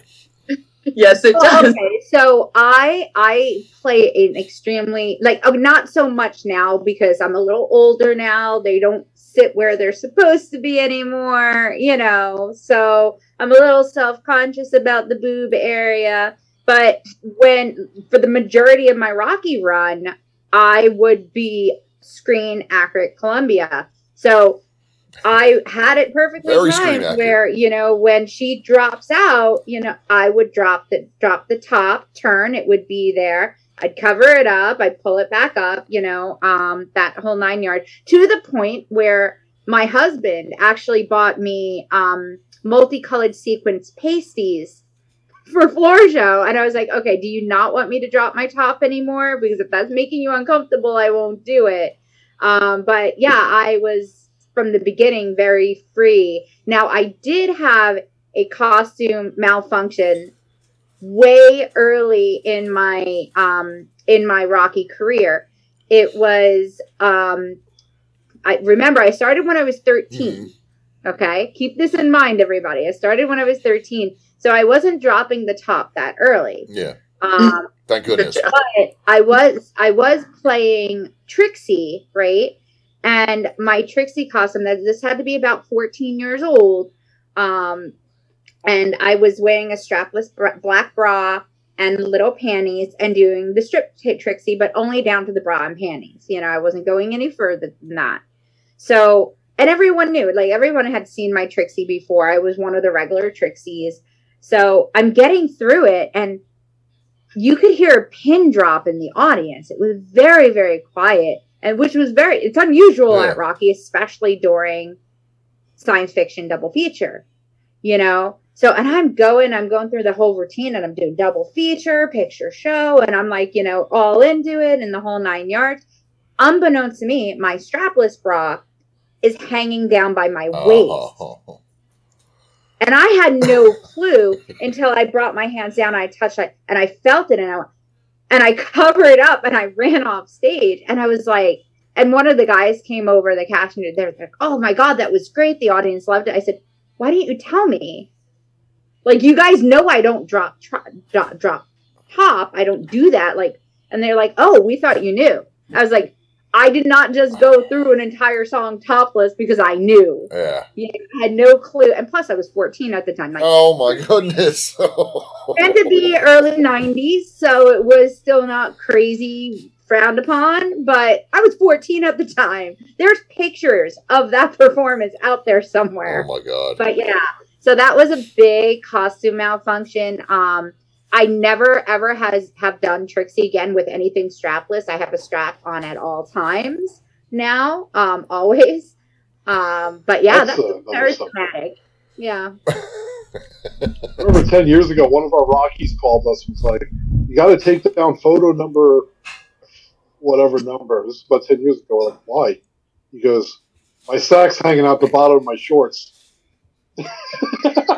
And we had a live shot of it. And I said, "Well, it's a good picture. I'm not taking it down." So what I did was I photoshopped a pair of Rocky lips and put it over his sack. From that point on, though, we've always kind of had a rule of double up on the underwear. Double up on the underwear, yeah. Oh. We don't want to see your sack. Yeah. Duct tape it. That's great. When you guys? So now you guys said earlier you're starting up back in March. So you're starting up now, or? The first show this year is April. Yeah, the first show's in April, so We've the been work going is on. starting now. Yeah. I can check when it is and where it is. And then we're doing something a little ambitious, and I keep wondering if it's a good idea. We're doing a different pre-show at each show. So we're doing an homage to Broadway. Okay. Since we are back and stuff. So the first pre-show is going to be from Grease, Summer Lovin'. But then we're doing a different pre-show for each every year after. Yeah. Okay. So a different Broadway. So the first one actually really started. We did Rent this year when we were at the Emmaus Theater. So we kicked it off with that, and then the next one is Grease. Our first show is April 16th at the Emmaus Theater. We get that cast list out. Yeah. How many will I'll you? work on the rotation. I promise. How many will you do a year? About 12 to 13 shows. Okay. Haley's Right now counting we- what's on the books. Yeah, that's on the books. We have some others in the works. Okay, I see. Right now, I've been on the books. And And that's that's pushing for something in May and June. yeah. All right. Was there anything I may have missed that you guys wanted to get out there for everybody? I mean, we'll attach links, websites, Facebook. We'll attach all that. Any social media you guys got, we'll put it in the links here. If you want to drop them now, you can. But was there anything I missed? A good story or something that you just wanted to share? Favorite Rocky Horror injury, guys? Oh my god. Nobody? Come on. Any Columbia that's not fully trained, and when you slide them down after the lift as an Eddie, you jump up to land on top of them and straddle them, and they don't have their knees down. Yeah, that's a good one. That's a fun Rocky Horror injury. Could happen whenever. You never know. Yeah. I got a concussion as a Columbia, so I was I had spent probably a good 2 months training up this Eddie. We were learning the lift on the streets of Jersey City. Not Kyle. I won't drop the name, but I'll say not Kyle. That's fine. The guy had it down. The guy was good to go, you know. And the one thing you don't do as an Eddie is when you're going into the lift, you want to have a good stance. So you want to almost have like a football bent knee stance, right? So he must have just got stage fright or forgot his training or whatever. But when we went into the lift, he had his legs together and his legs straight as a board. Oh. Straight as a board. Yeah. And we went left, we went right, we went center, we went up, and he buckled his head. My head ricocheted off his and then powered drived into the concrete. He fell on top of me. Oh. I came to, like, people ran to the stage and I was like, back up, we're good. I said, you okay? And he's like, yeah. He's like, you okay? I was like, yeah, I'm fine. Can you perform? I was like, yeah. Then get up and go. He's running already. Because since he dropped me and it was to the point where Love Hate came on and he was supposed to go. So we did the whole show. Went to a party after. I popped a few seizures, wound up in the hospital with a concussion. And then next night I was at the show a little late, but ready to perform Trixie. And as soon as I ran in, I got told to sit down that I wasn't performing that night. Yeah. Wow. Yeah. So that was probably my best. I also broke my toe training somebody how to do the lift. We were in a house, again, not Kyle. Just want to make that clear. I know that. Kaylee knows who this Eddie is. And we were learning in a house, and he just misjudged the ceiling level, and he literally put my foot through the ceiling and broke my toe. Oh. There was the show that we did at the hotel in Edison where I put you up in the lift, and she put her foot through a chandelier in the hotel reception Hotel area. lobby. There was that. You remember The the ankle one? chandelier crystals are- Do you remember What's when you that? broke my ankle? Oh, yeah, with the Swarm and We did a whole swing dance routine instead of the Eddie running. No, wait. Let me stop you. Let me stop you. So we were doing a swarm where there was 5 Eddies and 5 Columbias, and Kyle wanted our dance to stand out a little bit more. So he was a little prideful. It was adorable. Yeah. Right? So he wanted to add on to our dance. So instead, I didn't want to be running in between 2 guys looking like I'm chasing a train. Like, no. So instead of running like he always did, he wanted to, like, we'll do our normal lift and we'll get up and we'll do this arm lock thing and a flip over this, and down. And we were practicing it and it was fine. And then we wanted to practice some more at the theater, right? And as we're practicing at the theater, he lowered himself too far and I dropped too soon and I split my ankle. Oh. So, of course, you know me. This is convention. I wrapped the damn ankle and I performed. Oh. And then I went on to do shock treatment the next day. And then I let them take me to the hospital and noticed that my ankle was broken. Oh. So, yeah, I've gotten really messed up doing Columbia. We don't offer healthcare either. Not only do we do this, Yeah. Crack in my skull right here Oh my from God. when I was dropped on my head. I have an actual, like, you can feel the crack in my skull. Best we can offer anyone that wants to join cast is a free ride in the cast first. That's about it. That's oh, yeah. I know. And that's not a joke. We actually do have one. Yep. I've seen the hearse. Our sticker, as far as I know, is on one of the windows. Yes. So when are we seeing you as Eddie? I need to know when my name Oh, is. God. I'm afraid now. Who am I dancing with? I don't want to hurt anybody or myself. Well, we can send you with a girl that played Rocky, and then we'll just get your wife to come in and kill you. Yeah, Gina's the best. Yeah, she could dance. The funny thing is I hear you laugh before it comes over here, which is like really hard not to react to that laugh first. Okay. I wouldn't want to. I don't know. As much as I'd love to try it, it would definitely, man, it would be fun. I know that. It would. Dream it, be it. Maze ain't that far. Yeah, Come on, you'd make a great Eddie. Let me put you in. I'll have to think about it. I mean, I'm hoping you guys are coming around here again so we can come see it again. Probably. Yeah, the Reading Performing Arts Center, they did enjoy the show. And we were talking about doing a follow-up with them at some point. It might not be Halloween time, and probably won't be, an attraction like Barry, but it would include a lower ticket cost, which would be a lot of fun, and hopefully, get even more people to come out and get involved. Yeah, we had a blast. Every time we go to, no matter how it's being done or shown, we always have a good time. My wife loves it, and it's something we do every year. It's tradition to go see it performed or the movie. So we have some questions for you. Oh, please. So how many different casts have you seen and who have you seen? Oh, God. I don't even know the name. Yours is literally the first name of the cast that I can remember that we saw. I've seen it perform live without the movie. We've seen it perform live without the film. Like we heard the first time I took her, we had Genesius Theater here in town. And I knew she was a fan, so I got us front row tickets for it. It was performed live. Like I said, no movie. The movie was not shown. They did the whole thing. They sang it. They performed. They did the lines and everything. And we had a blast. That's literally where I saw that. What? That was probably the play.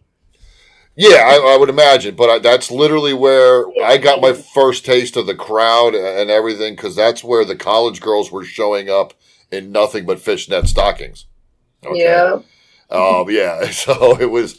But then we've gone to the museum. They show it at our local planetarium, and they have the whole floor covered in plastic, so you can throw everything and do everything. We've seen it there. I know we saw it at another theater, and I can't remember which one. That might have been the second time we went to go see it. So I'm going back a good 20 years. So we've seen, but I know the last 4 prior to the, we just watched you guys, we had seen it at the museum's planetarium. So they didn't have anybody performing. 17 years ago, was it possibly at the Hamburg Strand across near the Cabela's there? I was thinking that or at Kutztown. If it was the Hamburg Strand 17 years ago, that was us. No shit. Jesus.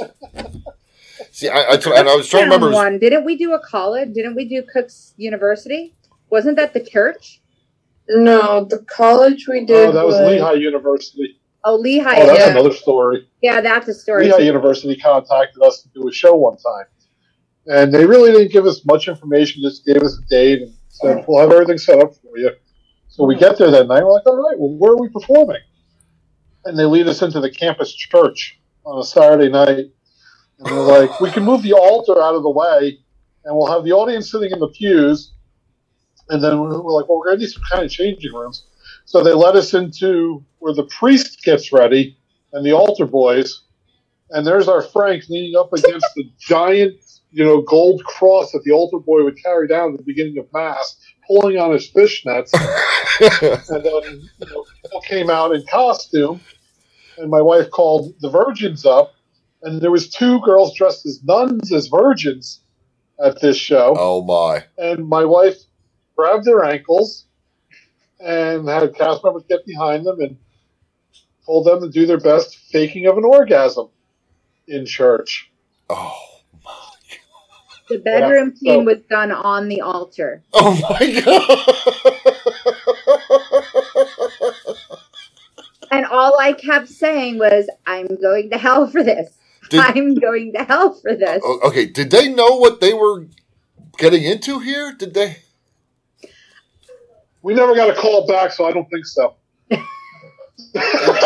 Probably not. Yeah. That's funny. Oh, my God. So, was a that bowling alley, a church, drive-ins? We'll really do it. The Firehouse. The old Endless Mountain Theater. Yeah, we did Firehouse show. Firehouse. The Endless Mountain Theaters got sold and is now a church. So that's the second church that we've. There's not enough holy water to go around for this cast. Rocky. Yeah.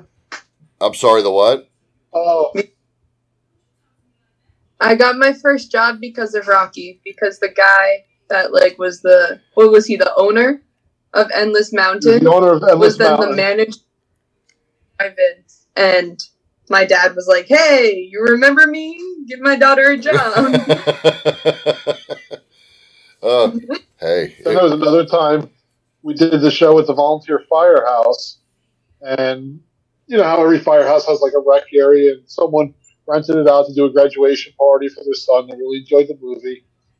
And there's our Frank. He was getting ready in between 2 fire trucks in the Bay Area, when all of a sudden the alarms go off, and the firefighters come running in to grab the trucks, and there's Frank pulling up his stockings in full makeup, and they all just stop dead tracks, and they're looking at him, and he just goes, I love men in uniforms!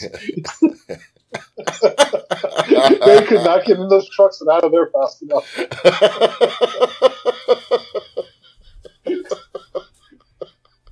That's great. Another one, the New Year's Eve show in York. We found a cast member because our Janet's car broke down on the way to the show. And my wife looks at me and goes, we have no one else to do Janet. We're like 2.5 hours away from every other cast member. She goes, you're doing Janet, and points at me. I'm like, I'm not fucking doing Janet. There's like 1,300 people in the audience for this place on a New Year's Eve show. Tradition.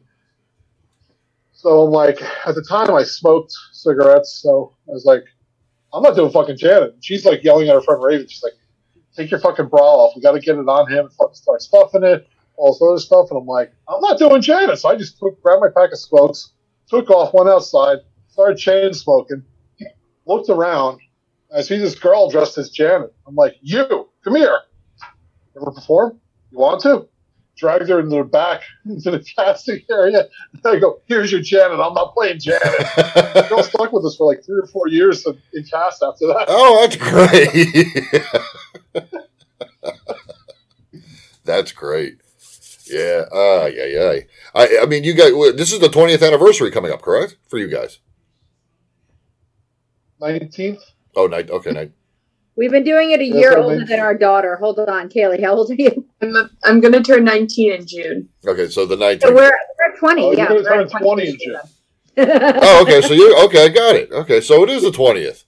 So yeah, so that's how we gauge that stuff right there. So you guys, Kaylee, how old are you?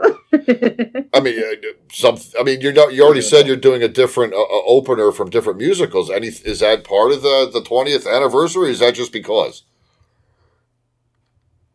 Well, Kyle wanted to do a Mozart, like with Broadway being closed and everything. He wanted to, really like do a merchandising thing with like giving it back to Broadway. Yeah. So that's really the behind the season there. I don't think he thought of the 20th anniversary and planned for anything for it, but I think he should now. No, it would just be it'd be two X's and look like a Dos Equis bottle.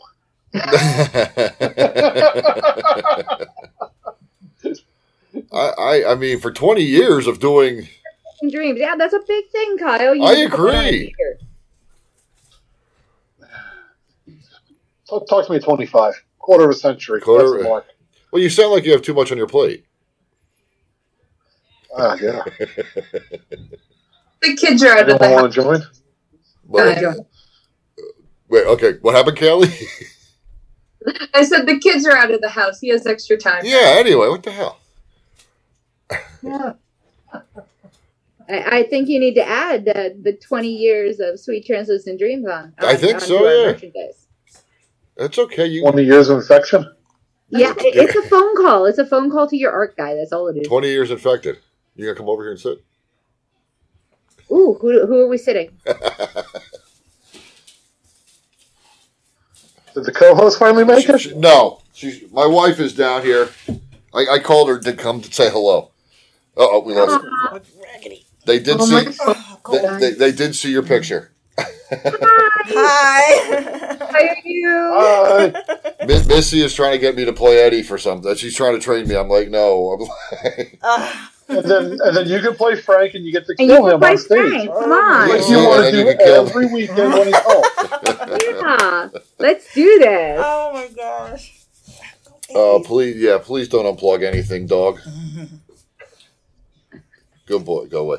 So, hi, Papa. Every year, I know you've dreamed of killing him repeatedly. I understand. I'm married. My wife dreams of killing me. So you get to do it on stage if you play Frank and he plays Eddie. So, Kyle, Missy, Kelly, this is my wife, Samantha, Sam, Kyle, Missy, and Kelly. Hello, guys. So, Eddie, Columbia, and Magenta. Ah, okay. Well, she wasn't the Magenta at the show your wife was at. No. At college, sorry. They asked when about the performances we've gone to and seen and stuff. And I was talking about the live stage we saw and everything. And that the last few years we've been to. There was one theater, I know we went to see it, and I can't remember where we went to see it, but that was a while ago. And I don't remember where. Was it Genesius? But that was the first one. That was the first time I took you to go see it. And another theater. Oh. Yeah, we saw it somewhere else, and I cannot remember. I can't remember. I'm sorry. We got asked this past year to attend a dress rehearsal for people that were doing the play version. And you just sit in the crowd for their full dress rehearsal and unload them with every line that we know, just so we can get them ready for whatever might get said during the actual showings that they had. So that was kind of fun, too. Oh, so you guys did that already? Yeah, that was last year. Okay. It was like a Wednesday night. We just went, hung out at the theater. And so you just hammered them. to see the dress rehearsal. That's really cool. That's really wow. So so anything else we've had? I mean, we're going on 2 hours, folks. I don't know if there's anything we might have missed or something. I mean, there's lots we've missed. Sure. Yeah, I'm sure. I mean, 20 years. That's a lot going on. How many cast members have you think you've had over those 20 years?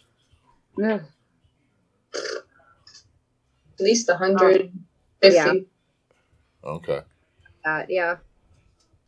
Wow. It's a rotating door, so you got I say 300 if you got all the people that just came for one show, and then we're like, oh, now forget this. Too much work. Oh, okay. Okay. It does take some work. It does take some dedication. I remember one person had joined up, wanting to know, when they joined, they were like, oh, so how much do we get paid? I was like, no, this is volunteer. We do this for fun. And they're like, what? Yeah. I was like, yeah, it's and that's a dying concept, like nowadays, that, somebody would do something just for the love of it. Yeah. And just for the fun of it. Yes, our theaters make money. So we're not technically a nonprofit because somebody's making a profit off of us, right? But it's not us. Yeah. But I mean, it's strictly for the love of it, but it does take work. It takes dedication. As a casting director, I have requirements. I want your costume to be, as screen accurate as possible, 75% at the least. And then, show me you're continuing to try there afterwards. So you have your starter costume and then you're improving it every few months or so, So it's not like we have high demands, but we want you to be able to, be as screen accurate as possible so you can have fun doing it. Because it's a shadow cast. The point of the matter is to look and act like the characters that you're portraying, but then giving it your own flair, your own type of excitement, obviously Eddie and Columbia doesn't do an extravagant lift during their dance, but we throw that in there, there's no, can I say the word dildo on here? Yeah. Okay. We said fuck a dozen times, but you can't say dildo. Or drildos, in the movie, yeah. But we add that little personal flair and excitement, and my daughter logs off at the word dildo. Hi, honey. Going back to scarring my child for life for the love of Rocky Horror. 13. But it's really just a matter of just having fun, having your stuff together. Yeah. There's some casts out there that are extremely screen accurate. They want you to do, they want you to mirror it exactly. I run it a little looser than that.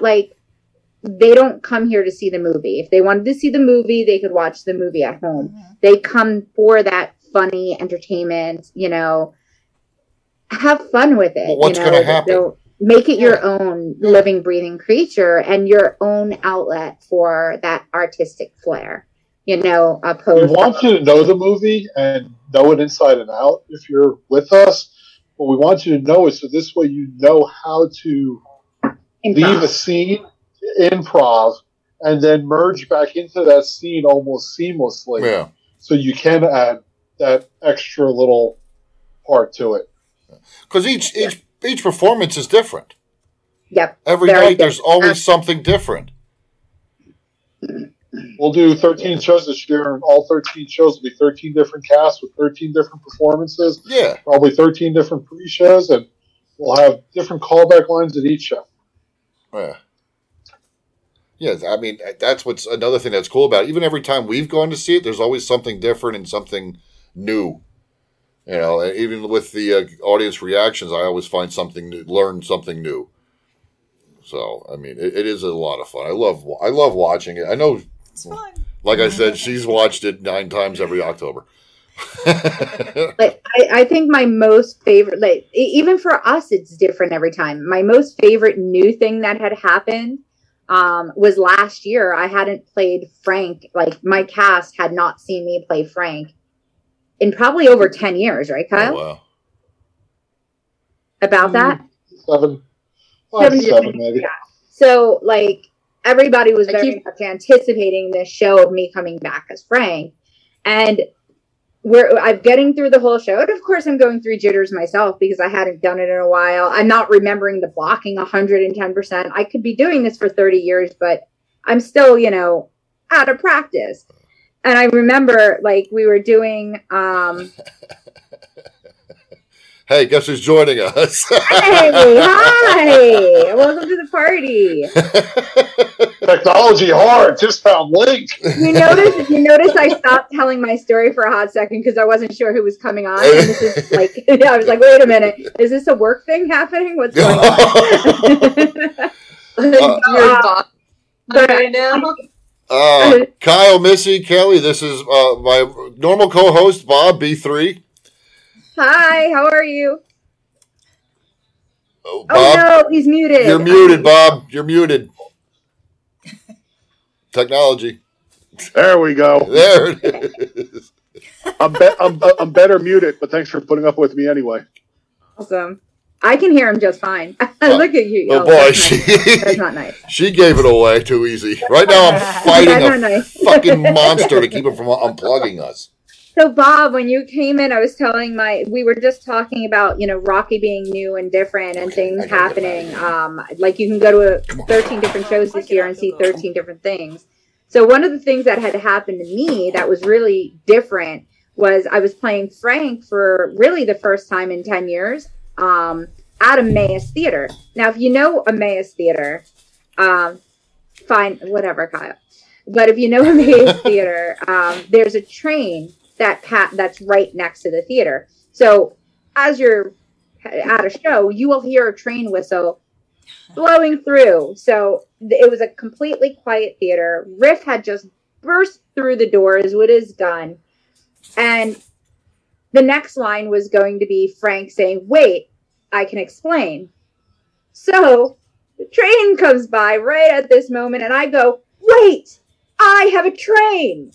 And the whole crowd just broke down laughing. It was complete improv. It was completely on the ball. Like the train was passing at the right moment. The theater was quiet. People could hear it. It just. Somebody actually recorded it and shared it with us too. Oh, wow. Yes. So we have that moment. And that's like my new favorite Rocky moment because I was like, it was just. Luckily, I was on my feet enough to break character and then go back into it and just continue, But it was like one of those, that's never going to happen again moments, like you had to, well, I guess not since somebody recorded it, but you were supposed to have to be there. Yeah. See, here's the reason what really wanted Bob with us tonight is because he's never seen the movie. Oh. Virgin! Whoa. Well, I gotta get my kilt on and wield a sword. Do we want to tell Bob what happens to movie virgins for when they go to these showings? No, let it be a surprise. Let it be a surprise? Okay. I would like to see somebody grab him by the ankles and pick him up, though. I would. It would be impressive. Kyle's your man. Kyle might even swing from his beard. Oh no, that won't. That one won't happen. We can get Gidget to swing from his beard. Well, Bob had a stripper try to do that. What are you doing on April 16th? I feel like this is a loaded question. Well, they're trying to get me to play Eddie at one of them, but I don't. Yeah. We are trying to get rid of the beast. Well, what are you doing, April 16th? Right now, we're trying to get rid of the beast from the east here before he unplugs us, and it's just. And the show goes dark. Yeah, he's again. I do have to go because my phone's gonna die. Okay, I haven't unlocked the car yet, so everything's still in my car. Oh, jeez. Well, Kaylee, thank you for being here. Thank you very much for being here. We look forward to seeing you at your next performance. Of course. Thank you. Thanks for having me. Remember to send me your availability. I need to cast you. Please send me your availability, please. Okay. Just because you pop out of the casting director doesn't guarantee you nothing in this cast. No. Thanksgiving. She's available Thanksgiving, Christmas, and... Bye.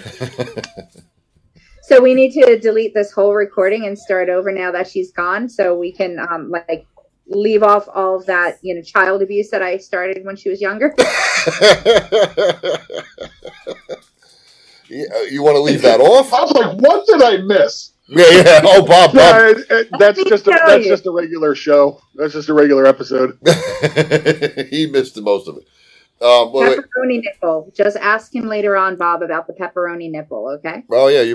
I will. I ask him about that anyway, but now it'll have context. Yeah. Bob, you missed a lot. I mean, you got to, I'll tell you what, when we go to see it, when they come around again, you'll definitely have to come with. My only complaint about when we saw you guys at the Santander is where we were sitting. We wanted to sit there so we could see the stage and so we could see the crowd and everything that was going on. We weren't aware they were going to have a massive speaker system hanging in front of the frickin' thing, so we couldn't see, I'd say, half of the movie screen. Oh, no. Yeah. So my wife, we got up there, and there was another couple already up there, and my wife and I looked at each other. The couple turned around, looked at us, and we were like, it was like, are you kidding? You got to come April. Come to April. Come see it at Emmaus. At Emmaus, yeah. Boy. What, the 16th? Yeah. I got it. How far? After tax day. The day You've done avoiding the authorities. No, that's done. Yeah. Well, I've been avoiding them for years. Hey, they serve alcohol at that one. Oh, really? Yes. Well, how far is Emmaus? I'm not even. It's a mom and pop theater. Probably 90% of the theaters we work with are mom and pop theaters, independently owned. So, I mean, coming out and seeing a show, even though we don't get paid, we are supporting the local community. So it's a really big deal to us, for people to come out. Yeah. Because these single screen theaters, they're dying, and they need every last support they can get. Especially someplace like the Emmaus, they're doing wonderful because besides showing movies, they have burlesque shows, they have comedy shows, they have second run shows, they have cult favorite shows. So I mean, it's only something great for the area. It's only 40 minutes from us. We've been to Allentown like 3 or 4 times in the past month. So yeah, it's right around there. It's right around the it's literally closer to us than Allentown is, and that's where we. Yeah. What's the date? The 16th. Yep. That's a Saturday. All right. Yes. How do we get tickets? Text me. Text you. Okay. All right. Yeah, I can probably get off the next day, so I'd be all right with that. So. Are you bringing your friend here? I don't know. That's up to him if he's still awake. I'm trying to sit still and not interrupt. Oh, well, we had that. Yeah. Would you want to go, Bob, on the 16th of April? I don't know. Yes. The answer is yes, Bob. They have alcohol, Bob. You got a pretty mouth. We got a pretty mouth. Don't worry, I'm married to him. It's okay. Well, that doesn't mean anything. Not these days. Yeah. I mean, it's up to you. I mean, all you got to do is come here, then we just drive up. What time do you normally start? They're 9 o'clock. Those shows are about 9:30. See, because I would love to get there early, hang out with you guys, and see the background, see all the stuff going on behind the scenes. Awesome. Then we can do that. You want to do it beside the Heat pod show? I'm sorry? Behind the scenes, yeah. You want to do a behind the scenes pod show? Yeah, you can put together a video or something, yeah. That'd be cool. Yeah, I mean, anything. We're open to whatever. All right. I'm good with that, yeah. Sure, an open door.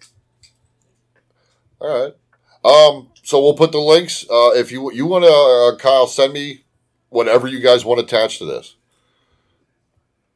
And Pornhub.com. All right. Have you? Okay, real quick. Have you watched the Rocky Horror porn parody? Yes, I have. And your thoughts?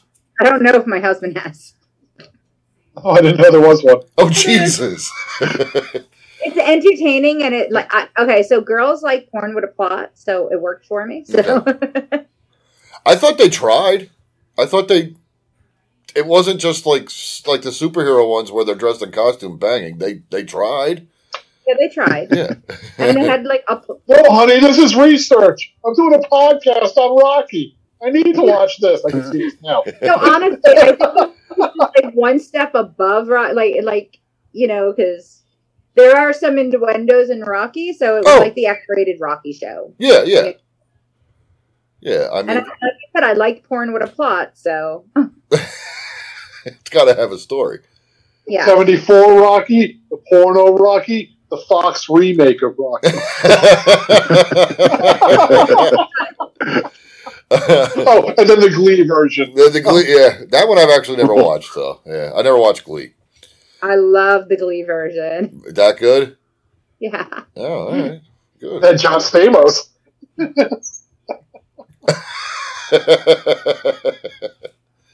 I can't tell if he's telling that as a pro or a con. Well, for the women, I'm assuming it's a pro. For the I mean, it's like John. See, you missed the part earlier when my daughter was telling the story when Glee came out and the numbers at Rocky swelled up.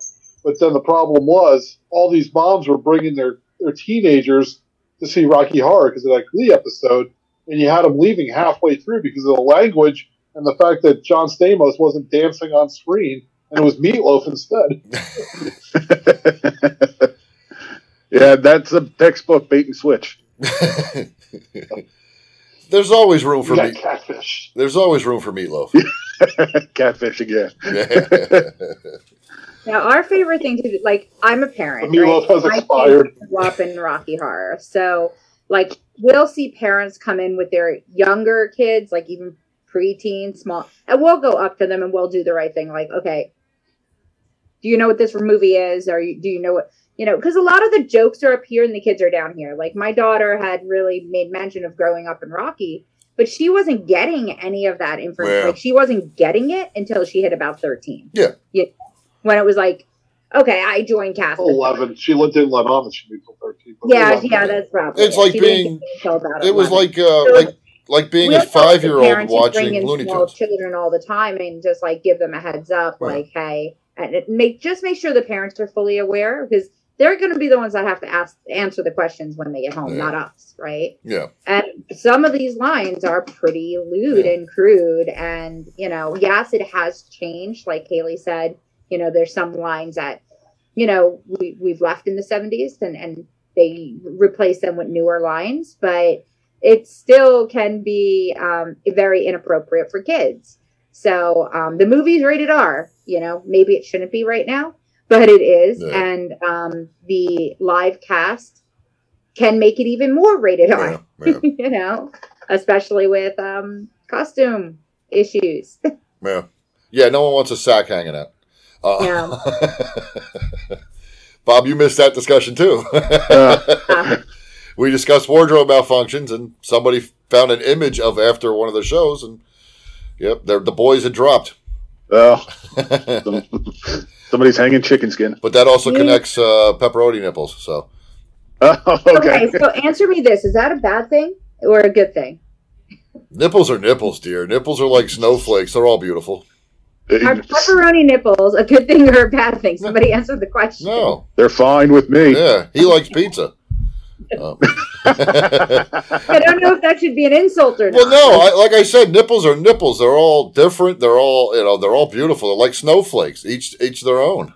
Now on your page, I think we should have some fun with this episode and see how many people listen and put a poll up. Are pepperoni nipples good or bad? Let people click on a vote on the page. Okay, I mean, and like, what is the content? No explanation. Is good or bad? So, what is the contents? Are we calling them pepperoni nipples because of the shape, the color, the texture? I'm thinking the size. I'm thinking the is it, size too. I'm thinking the size too. Yeah. Yeah.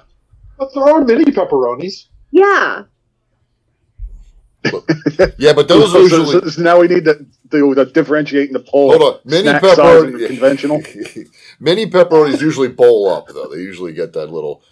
And technically, it's not the nipple, right? They're talking about the areola, aren't they? I'm assuming. I don't know. We'd have to ask. I mean, look, girls that we're having this conversation. Oh, if you're having I'm on the same wavelength as them. That's where my mentality's stuck at. If you have a pepperoni-sized nip, that's a pretty big nip then. Yeah. I couldn't see that as being something to be upset of. I'd show them off.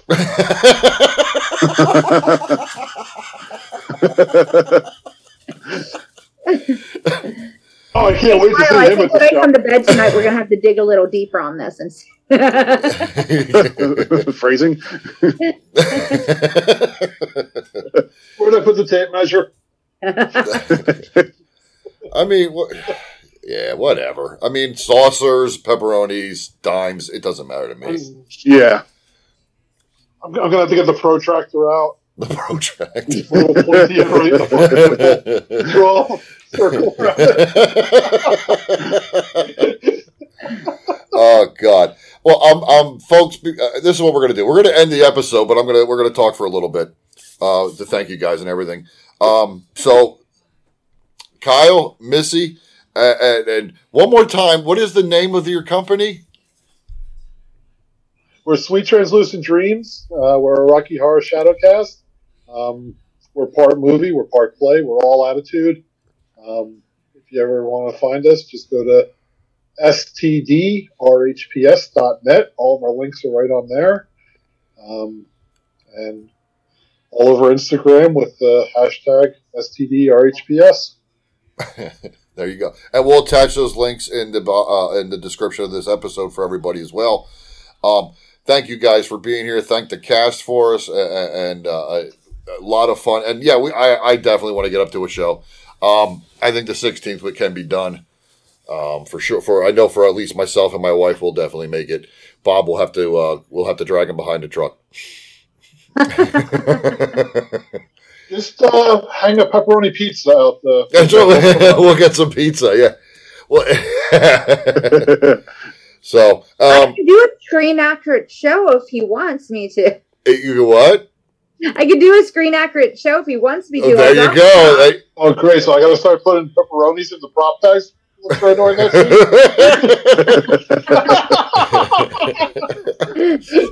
Oh my God! When was the last time you did? That'll be a cast exclusive callback. When was the last time you did a screen accurate show? I don't know. It's been a while. It's been a while. Bob, what we mean by screen accurate, in the movie, the character that Missy plays, there's two different scenes where her nipples pop out of the corset. Mm-hmm. Okay. Now, I don't know if that was intended to happen during the actual filming. I don't know if you guys know. But they're kind of like wardrobe malfunctions in the movie that are left in and everything like that. And Missy, back in the early days of performing, was doing screen-accurate nipple slips. Respect that. Yeah, so her friends, her daughter's friends saw, and then the next day, basically, your mom's got pepperoni nips started. Okay. Yeah. So there's the story real quick for you. Yeah. Bring you up to speed on that one. Okay. I have context now. Yes. But really, pepperoni nips, there's nothing wrong with that. No, it's just kids being little bastards. So. And going back to his earlier comment, he just called himself a little bastard because he's still on the same wavelength as them. All comes full circle. Yes, it does. So, ladies, I love all of your artwork in the back there. By the way. Oh, thank you. Yes, I'm loving it. It goes around my whole room. Awesome, love it. I'm a nerd. I'm very much a nerd, so I'm proud. They're mostly Queens of the Stone Age concert posters. Love it. Love the Ninja Turtles too. Yeah, plenty of those. That's what that whole dresser over there is full of. Well, real quick, thank you for being here. Thank you for talking Rocky Horror Picture Show with us, and everything in that space between the website and now I'll just remove. So now I'll stop recording all video, guys. We look forward to seeing you live again. Thank you. Was all I had to say. I want to come again and stay. Smile, and that will mean I'm there.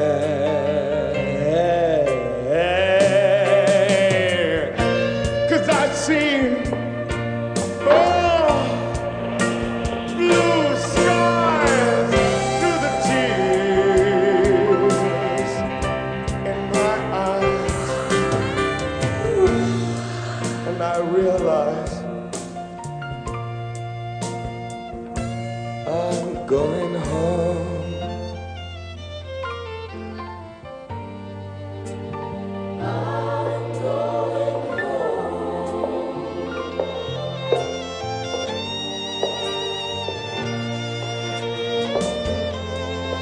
everywhere. It's been the same. Like I'm outside in the rain, free to try and find the game. Cards for sorrow, cards for pain.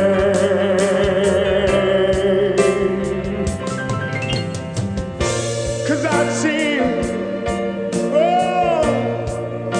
blue skies in my eyes, and I realize I'm going home. I